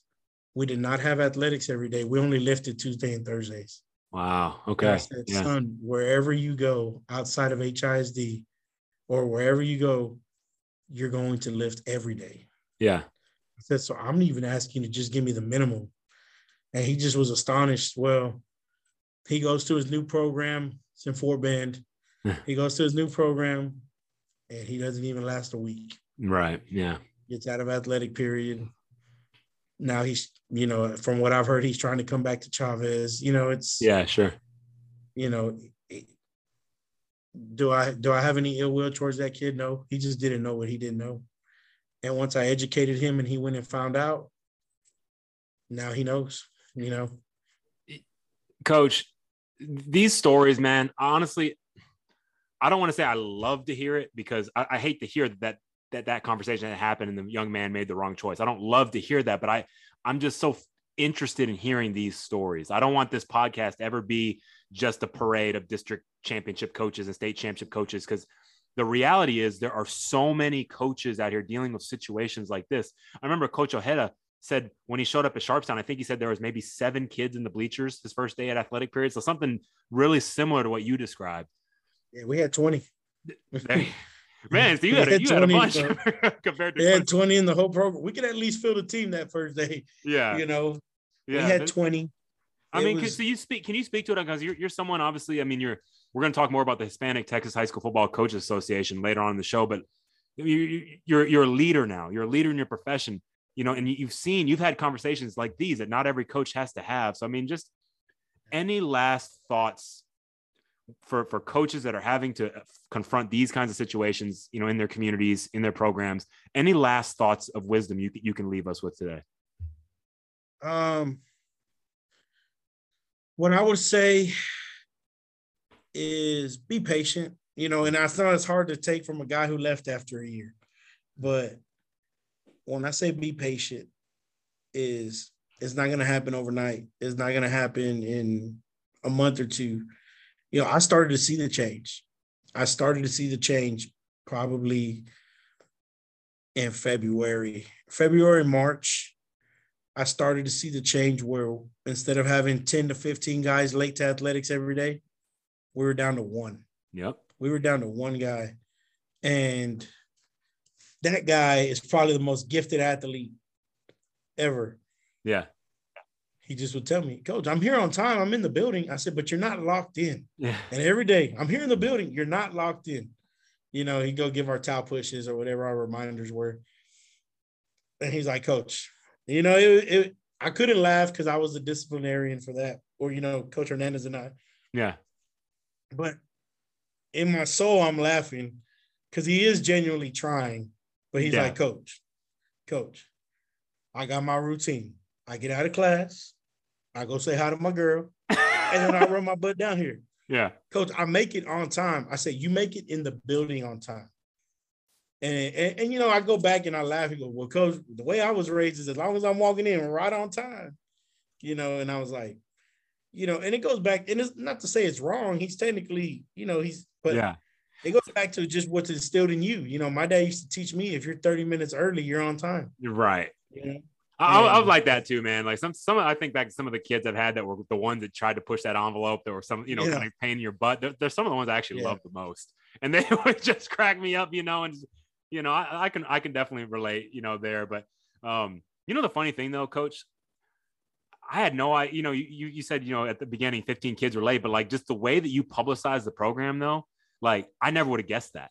Because you did such a good job bragging on them on every success that they had. Like I used to love when you would just show something from spring ball or a lineman challenge or things like that. So you were infusing them with positivity, and like you said, it definitely was starting to bleed through. Now we're moving on to the present. Now the new chapter. Describe to us after you achieved your dream, you become the head coach at Chavez. How did Rayburn transpire? What was that whole process? Well, for me, like I said, we didn't have athletics every day at Chavez. And I'm not going to use this to be a rag parade on anybody or anything like that. It was just some challenges that we had to face. Right. And I saw the Rayburn opening, which the domino effect was set in motion by one of my best friends, Coach Bernithi, when he took the Laporte job. And then Coach Stafford got Dobie, which opened up Rayburn. I just saw an opportunity to go somewhere not far from home. Yeah. Somewhere that I grew up around. I have multiple family members that came to Rayburn, graduated from Rayburn. Somewhere where they had just had some success, and somewhere where I felt at home in that district. Pasadena ISD was treated me great, It was hard. It was hard because I even talked to my assistant head coach now at Rayburn. He was my assistant head coach at Chavez, and we had a conversation, and he's like, man, if you feel it in your heart, go for it. And I prayed on it, talked to my wife, talked to my dad. My dad was just like, you do what you want to do. You've always kind of gone to the beat of your own drum. You go what you think is right. He goes, how do you feel? I said, man, I feel like Rayburn's a forever home. It's just a forever home where you can build. And sure enough, I just applied. I guess things were just set in motion and happened, and I got an interview, and it all happened pretty quick, pretty fast. Was that, and I mean, I know I could tell you wrestled with the decision because I could see the love you had for your kids at Chavez. So I can only imagine how difficult was it when you had to give that speech, announcing that you were leaving. Like what was that day like? And, just describe that. Cause I could tell you're really wrestling with the decision because of your love, for your kids at Chavez. It was tears. It was tears for me and tears from them. Kids that I wouldn't expect to cried. Yeah. It was hard. I got a lot of calls up until midnight from kids, because I told them, and it came out on social media about 4 hours later, 3 hours later. Yeah. And it kind of blew up social media a little bit. Yeah. But one of my kids said, Coach, I just, once 7 o'clock hit, I just knew to stay off Twitter. It was going to hurt me too much. Yeah. And it sucks. It sucks leaving kids that invest in you and everything. It's hard, but, I see it as there's a new mountain to climb and a new challenge to climb with kids who equally here need that same love. Yep. Need that same, fire from you. I still, some of my Chavez kids, and I understand a lot of them are kids, they've probably had some family or life experiences where it's hardened them a little bit about this stuff. They won't talk to me anymore, and I get it, but there's a lot of them that still do. Yeah. Like I told them, I want y'all to go 9-1. The one game is against us, week 4. That's what I wanted to talk about. I mean, okay, from what I heard you say, it sounds like one of your assistants is now the head coach at Chavez. My offensive coordinator. Wow. Okay, because that was going to be my question, because I did my homework and I looked up the schedule and I saw September 16th, I believe. You got them. And it's their homecoming. Oh my God, Coach. Oh my God. I had no idea. This is like made for TV. This is made for, was this on the schedule, or did you already set this up when you were still at? No way. and it's funny, by by the way things worked out, just based on the home games that we had. Based on the home games that we had and in the timeline, that was the only game that was logical for homecoming. Wow. Incredible. So, that's great, Coach. Hey, Coach, this is great. Wherever I'm broadcasting, I'm going to ask for the night off so I can come watch your game because that's pretty cool. If you can make it, that's going to be a made-for-TV moment. Or where's Matt Stepp? Call Matt Stepp. That might be the game you want to go to, Matt Stepp. Yeah, Stepp, that needs to be the game of the week across the state, honestly. Like, that is just so many cool storylines, especially because it's one of your guys that took over. Mm-hmm. Obviously someone you trusted as your offensive coordinator. So there's just going to be so much emotion in that game. I can't wait. So I did not know all that. So that's good. But speaking of one rivalry, we got that rivalry growing between Chavez and Rayburn. But the main rivalry, as we know, I learned this from Coach Ojeda. I've always known this, but Coach Ojeda verified this. Coach Solis Martinez, another team player alum, verified this. The rivalry is Rayburn and Pasadena. That is the rivalry. So you're not from, you're from Galena Park, so you haven't lived it, but do you kind of know what you're stepping into on between when the blue and the green meet it up next season? I know and I don't know. Okay. I know and I don't know. You can read about it all you want till you experience it. Until you experience it, it's going to be interesting. I know it's a big, big deal. Yeah. I got, one of my best friends, he's the head coach of Seven Lakes. His name's Jimmy Hammond. I don't know if you've ever come across him in the coaching circles, but he was the quarterback at Rayburn. I think maybe right around when Cirillo was quarterback at Pasadena. I think there was like 1 year difference between them, but so I'm a big Rayburn fan. Jimmy's one of my best friends ever. So I'm always, pulling for you guys. And then another guy in that district, Patrick Longstreet, is a good friend of mine. I was in his wedding. He's the head coach at Soho. So I love that district out there in Pasadena, man. A lot of good friends coaching out there. So I'm really excited to see it. Now I got to share one of my memories though, Coach. When I was at Aldine, we played Pasadena and we went all the way out there to Veterans Memorial Stadium. We got an early pick six to go up 7-0 and then like a 90-minute lightning delay. I mean, maybe at least 90 minutes, maybe 2-hour lightning delay. And there was this kid, Stanley Hackett. We could not stop him for the rest of the night. We dropped that ball game. But I'm just curious, now that you've kind of been able to settle in, I'm just always wondered what happened to him. So I was curious to talk to you, like going in the field house. I mean, do the other older coach you've met there, like, do they remember Stanley Hackett or their pictures or do you know anything about what Stanley's doing now? So we only have one coach still here that was here during his time. It's kind of like his name's unspoken. It just kind of, okay. I don't know what exactly happened but I think everybody that was connected with him is gone. Yeah. So there's not a lot of talk about him. There's nothing bad. It's just time moves on. That was a while ago. That was like 2016 or whatever. But yeah, I just remember him as a phenomenal, he was awesome. Player. He was awesome. He was awesome. I know Coach Soria coached him in Little Leagues. We followed his games. So yeah, he was awesome. He was an awesome player. Oh man, so this is fun. It's like, I mean, my favorite part is going to be that Chavez Rayburn game. Too many connections there. So excited for that. We just played them in 7-on-7 2 weeks ago. Ooh man, now 7-on-7, that can get intense because there's no, Oh, it was heated. I had to stop the game. I stopped the game in the middle, and it wasn't heated like towards me or anything. It was it was starting. I could see the direction it was going, and I said, "We're just gonna save this for week 4." Man, I get it though, man. It wasn't nothing disrespectful or bad, but I just saw where it could have gone on a couple plays where I was like, you know what? We're good. Let's just end it. We're good.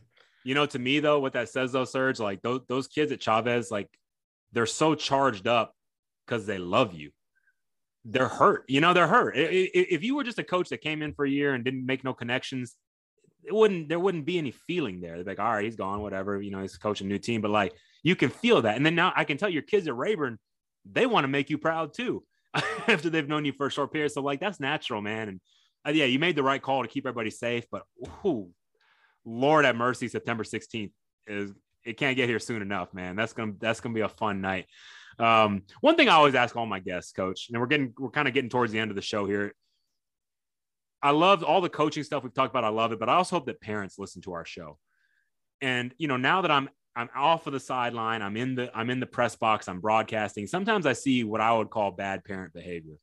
And I do this show because I think there's so much great stuff about athletics.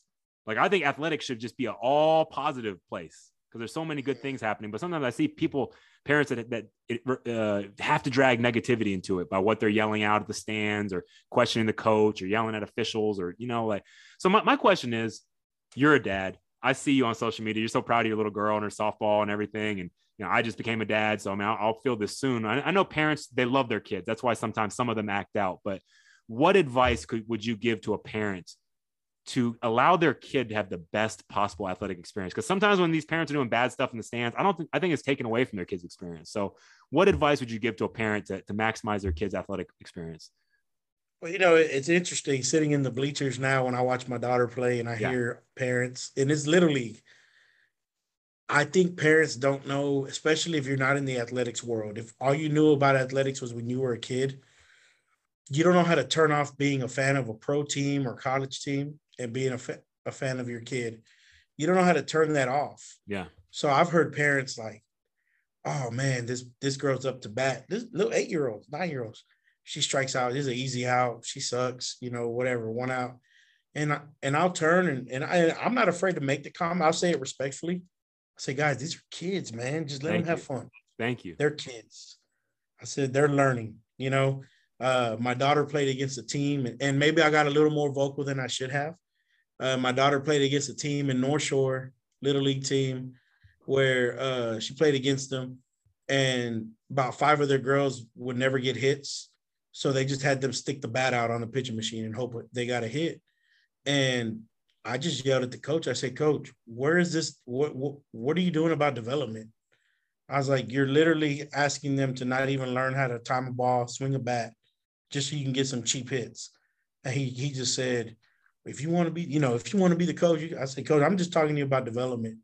Parents pay 50, 60, 80, 90 bucks. Mm-hmm.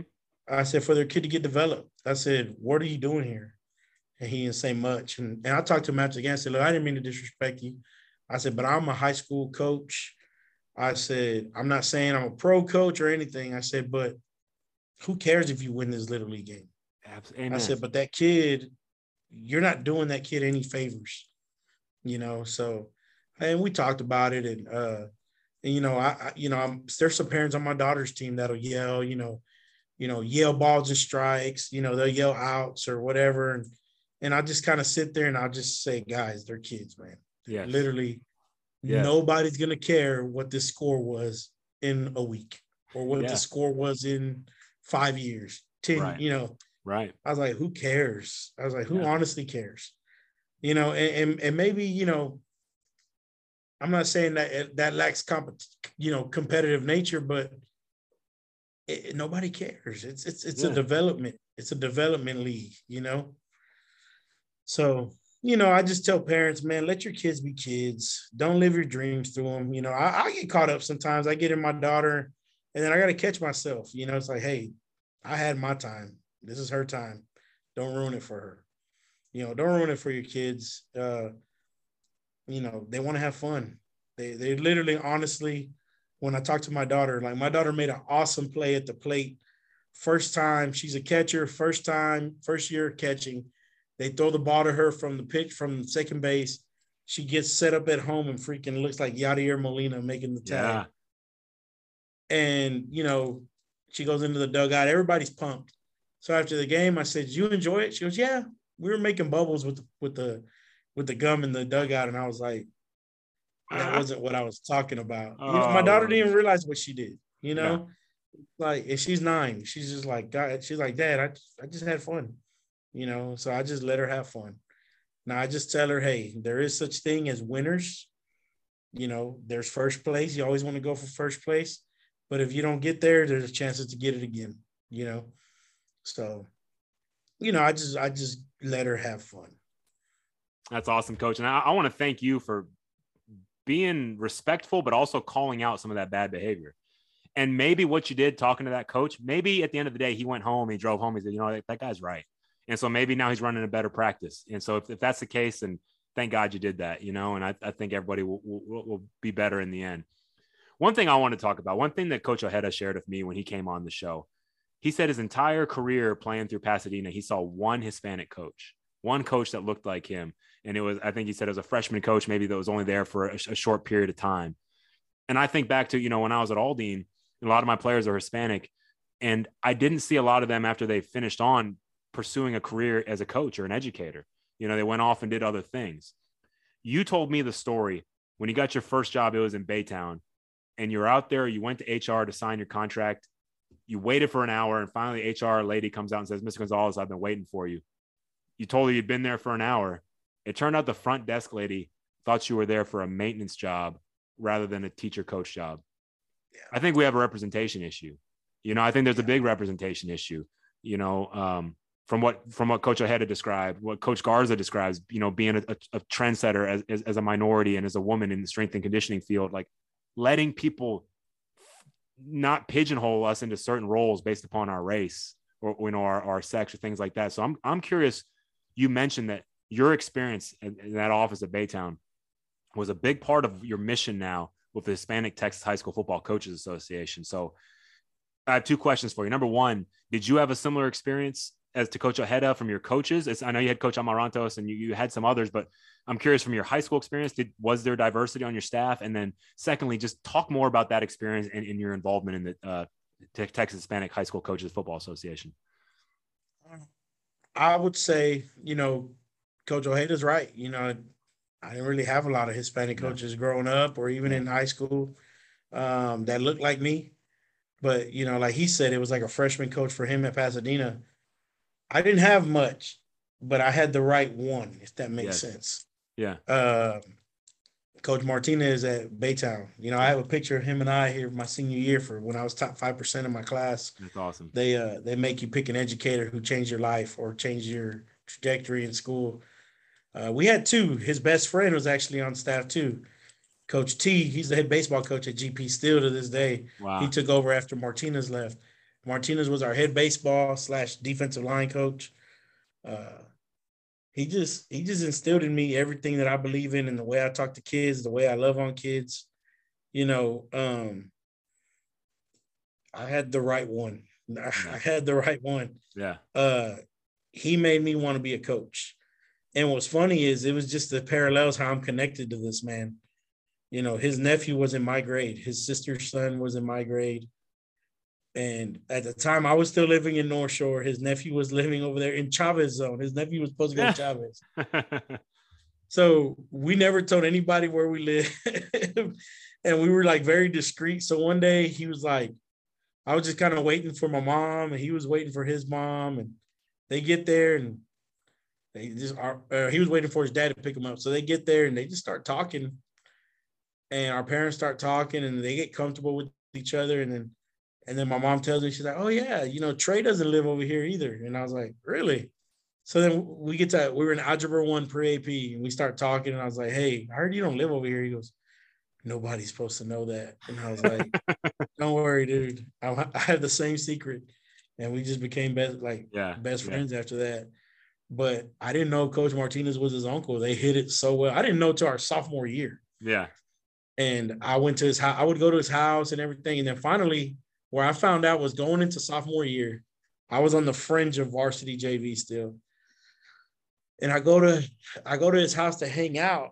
Well, that's his mom, his uncle is Lee Martinez.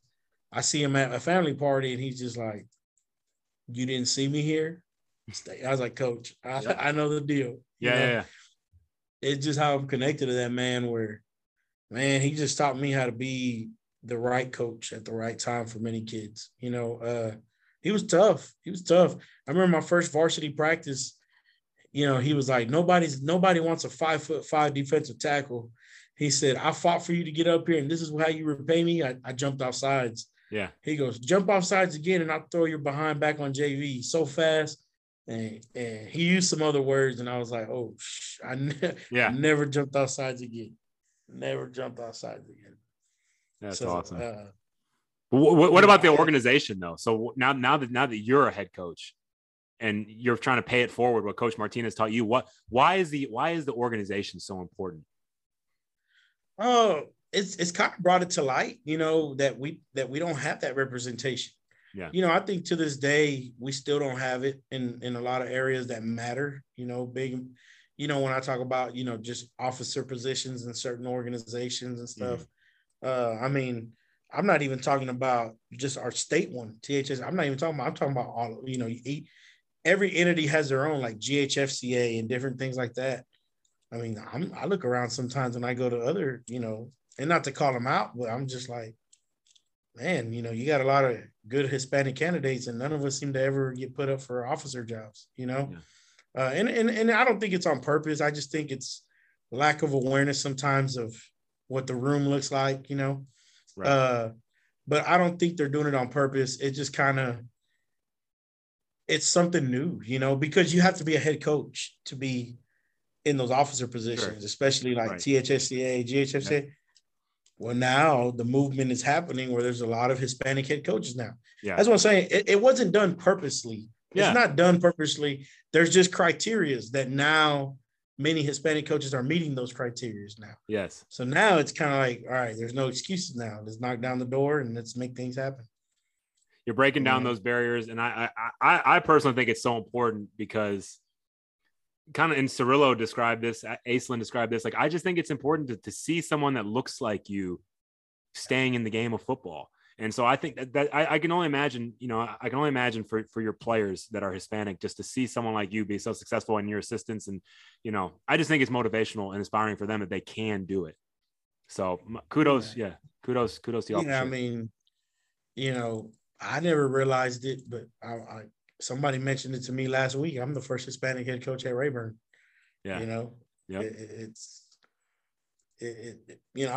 look at it that way, but it's a big deal to some people. It's a big deal, just in the way some people view our program, and I think for us, the organization is important because it's going to keep the lifeline of bringing in young Hispanic coaches.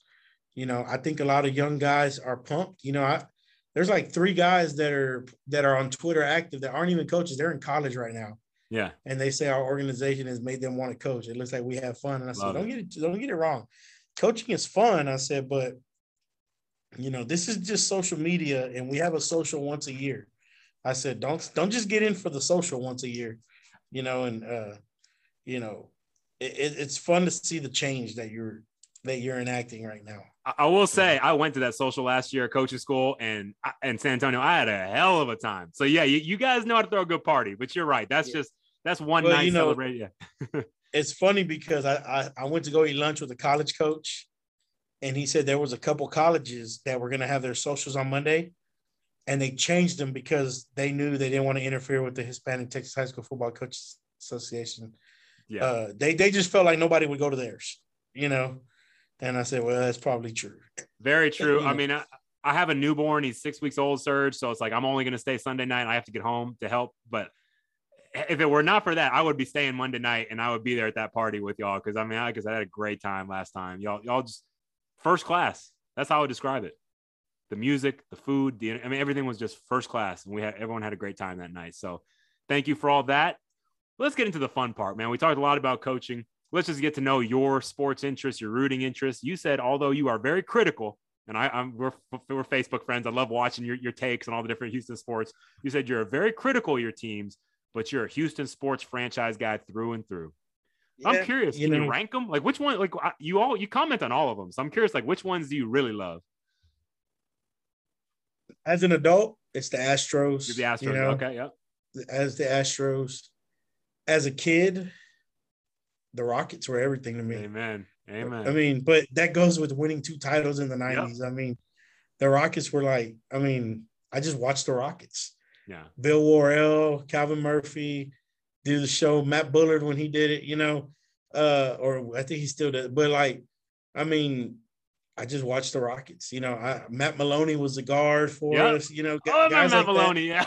Yeah, who else did we have? Chucky Brown. Different guys, that people will forget that I just remember. I remember, the freaking pajama uniform. Those are my favorite. Oh, yeah. That's your favorite one. Okay. Yeah. I like them. It was different, but I love the throwbacks of the 90s, but those were like a good alternate ones those were good alternate ones. They should have never been our main ones. I put it that I'm way. with you. They should have been our alternates, But growing up, it was the Rockets, it was the Astros, and then I didn't really grow up with the football team until sixth, seventh grade because I was too young for the love you blue years. Yeah. I mean, I would lie to you if I remember any games. I don't even. I mean, I became a Dolphins fan because of Dan Marino in the 90s, late 90s. And he was already getting close to being washed up, but I was a Dan Marino fan. Okay. I love Dan Marino. Did not know that. I did not know that about you. Okay, cool. I learned something new. You know, when we didn't have Texans, I was loving the Dolphins. Dolphins. Very cool. I look, and you know what's crazy is I didn't love the Dolphins till the late 90s, mid-late 90s. But I still remember looking up their history, Larry Zonka and all those guys. You know, I got entrenched with the Dolphin, you know, fandom. But when we got a team, I always said I root for my home team. Sure. You know, I tell people I have an interesting fact about me. Myself, my dad, and his best friend, Mr. Charlie, who's still alive to this day. He's older than my dad. He's about 10, 12 years older than my dad. My dad's 53. He's about 60. 65, 66. Us three were kicked out of the Astrodome twice. Damn. Okay. We were escorted out of the Astrodome twice. What'd y'all do?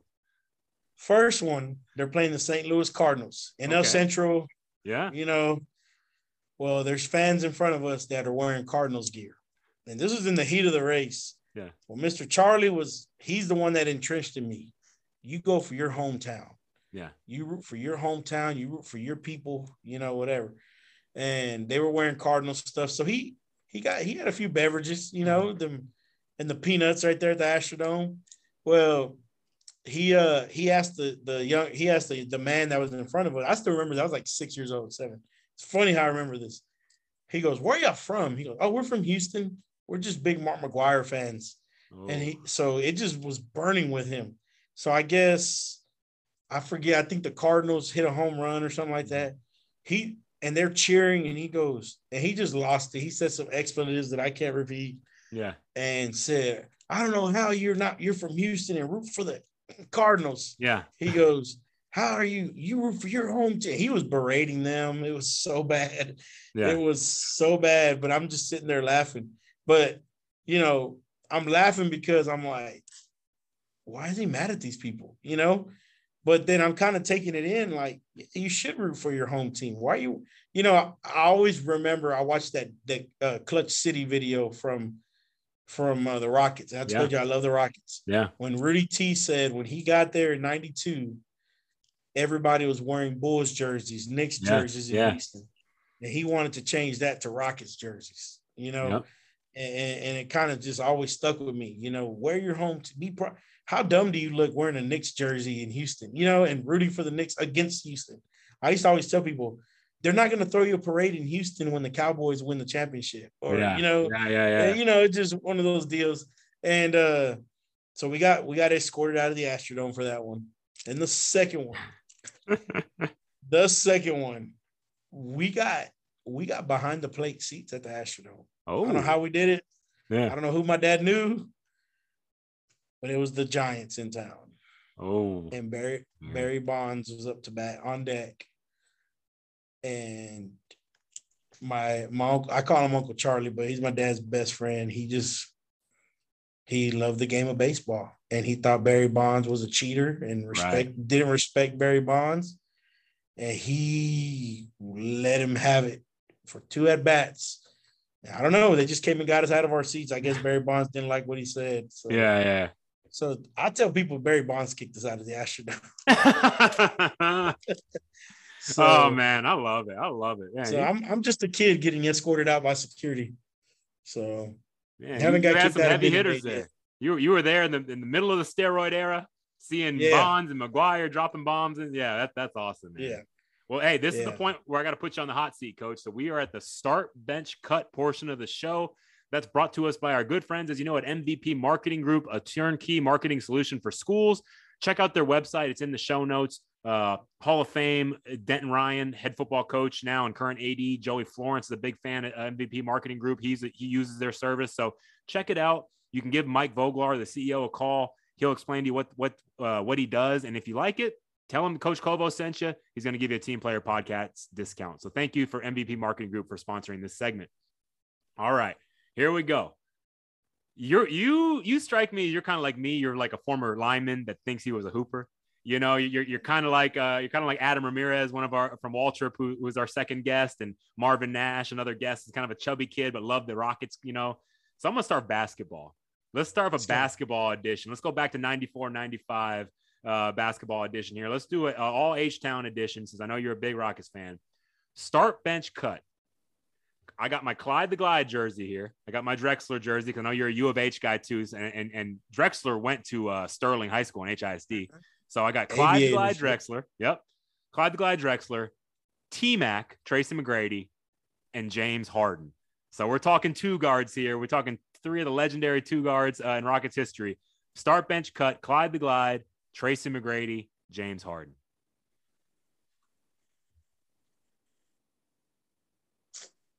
Now, start T-Mac. Okay. I wasn't gonna guess that one. Tell me why. Why T-Mac? I mean, he was instant offense. Instant. Yeah. I mean, look what he did to the Spurs in what 30 seconds or what was it? Yep. I mean, T-Mac was just an unfortunate circumstance where he just didn't have help around him like that. Yeah. You know, he didn't get Yao till later. Yeah. You know, I'm gonna say bench Harden. Okay. Which means, why am I cutting a Hall of Famer in Clyde Drexler? That's funny. Go ahead. You didn't say which version of Clyde Drexler. We got the old version. Well, the young version in Portland, I start. That's what I wanted. Okay, because this is my fault. I'm a bad host. I didn't set the ground rules. It's always at their peak.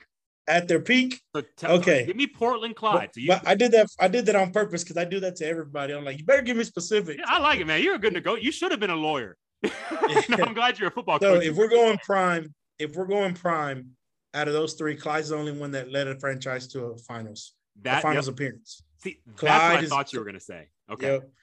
Clyde, bench T-Mac, off the bench, cut Harden. Now, let me ask you this. You're a Rockets fan. I know there's a lot of people love James Harden. He's here for a long time, but there's also a segment of Rockets fans that really didn't or don't like James Harden. Which camp are you in? I'm on the thank you for what you gave us for all those years. And I appreciate it, but it was time to move on. Yeah. It was time to move on. You just were not that guy. You weren't that guy. And you were great for what you were. And that's how I am. It's not really a love or hate. It's appreciated. You just weren't that guy.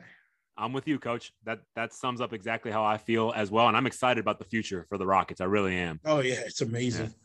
All right, let's go. You're a big Cougars fan. So I already talked about Clyde Drexler, but any conversation about Houston basketball, it's got to start with the Dream.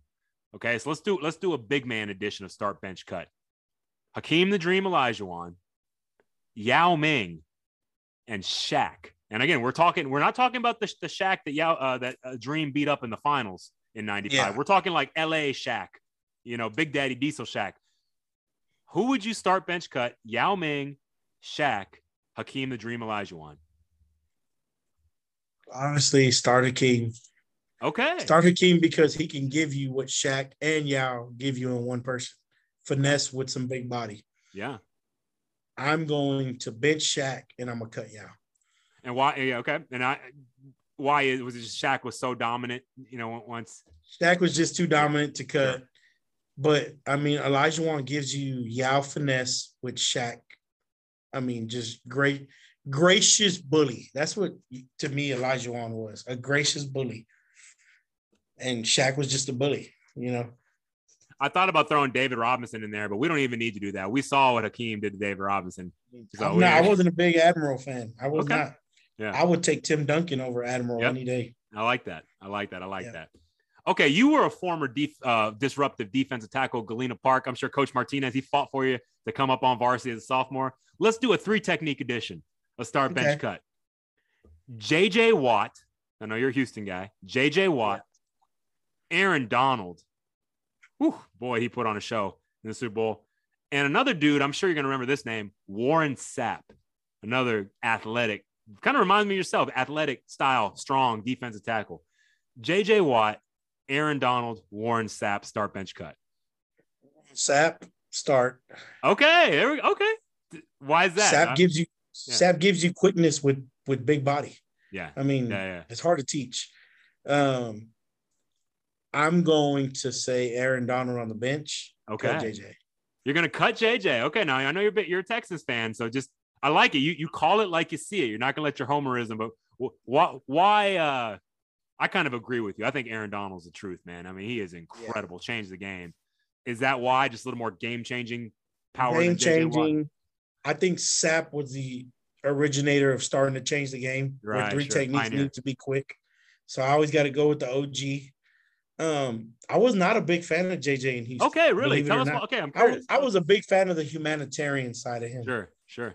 I just believe as a D-line guy and what I saw, he was a lot of times out of position on the run. Okay. A lot of times. Yeah. And we'd get gashed. And a lot of times it felt like it looked and honestly, NFL, they long stick, two gap stuff and everything is different. But from my point of view, I would see a bunch of gaps that JJ would leave open. Because I'm going to go make mine, and maybe I was wrong. I don't know. That's just how I felt. Well, hey, if anybody knows defensive line play, it's certainly you. I mean, I trust your opinion. I'm not a Texans fan, so I don't really watch. I'm a big Rockets fan. I'm an Astros fan, but after the Oilers left, I couldn't really get into the Texans. So I definitely trust your opinion on that. All right, last one. Let's end up the Astros, man. They just went up to New York. They had a great series against the Yankees. They split. They could have won all four. So they're playing some good baseball. Let's do an Astros edition. Start, bench, cut. Altuve, Correa, Springer. Start, bench, cut. Altuve, Correa, Springer. Jose Altuve. I'm not going against the GOAT. I'm going to start Altuve. Oh, yeah, I'm with you. Yep. He's the best Astro to ever put on that uniform already, in my opinion. Yep. I'm going to bench Correa, and I'm going to cut Springer. And Altuve, no explanation needed. I get it. What was the differential between Correa and Springer? I'm curious. I think with Correa and Springer, the leadership ability. I think Correa, am I glad we did not pay him and handcuff ourselves? Yes, but I think we miss his leadership. Yeah. He just has that. Whether people say he's too open with it, with the yelling and he inspires. He inspires his teammates. And I think he inspired because he loved being here and he loved being an Astro, and it's hard to replace, man. I don't think he's the same guy in Minnesota when it comes to leadership like that. Yeah. But it's going to be hard to replace. I'm with you, man. I love all Springer. I just felt like he never wanted to be here after 2017. Right, sure. And honestly, I always felt like Springer would be gone to an East Coast team. I always felt that. Yeah. I used to always say, even in like 15, Springer's going to be a Red Sox one day. I was wrong. He went northeast, really northeast. But I always thought he was going to be a Red Sox. I always thought Springer was going to be a Red Sox. I felt like Correa would have stayed here his whole career. Yeah. If the Astros would have offered it to him. I agree with you, but I think you'll agree with me, man. Jeremy Pena looks like he might be something special. So I agree. I think we might have made the right decision at the end of the day because we knew we had Pena coming. But, man, that was fun, Coach. If you enjoyed this episode as much as I did, please leave that 5-star review. It takes 10 seconds. Please just go and do that. It helps more people hear these awesome stories that Coach is making a difference. Hit the follow button to subscribe and hear new episodes as soon as they come out each week. Follow me on Twitter at Coach_Kovo. That's Coach_KOVO for all the newest episodes. If you're about this team player life and you're digging the show, we want to hear about it. Hit us up at teamplayerpodcast@gmail.com. We lift up our own inside of Team Player Nation. So I take recommendations. Send me an email, reach out to me, and who you'd love to see on the show. We'll get them on here. As always, the cover art and music for the Team Player Podcast is provided by two of my former players. The cover art is by Kaiser St. Cyr, and our intro and exit music is One More Good Enough from Avrion's self-titled debut album. You can find his music on all platforms by searching for Avrion. That's Avrion. Coach Gonzalez, man, this has been fun. Thank you so much for coming on the show today. No, man, thank you for having me. It's been an honor. Awesome. Thank you so much for all the team players out there for your support, and we'll catch y'all down the road.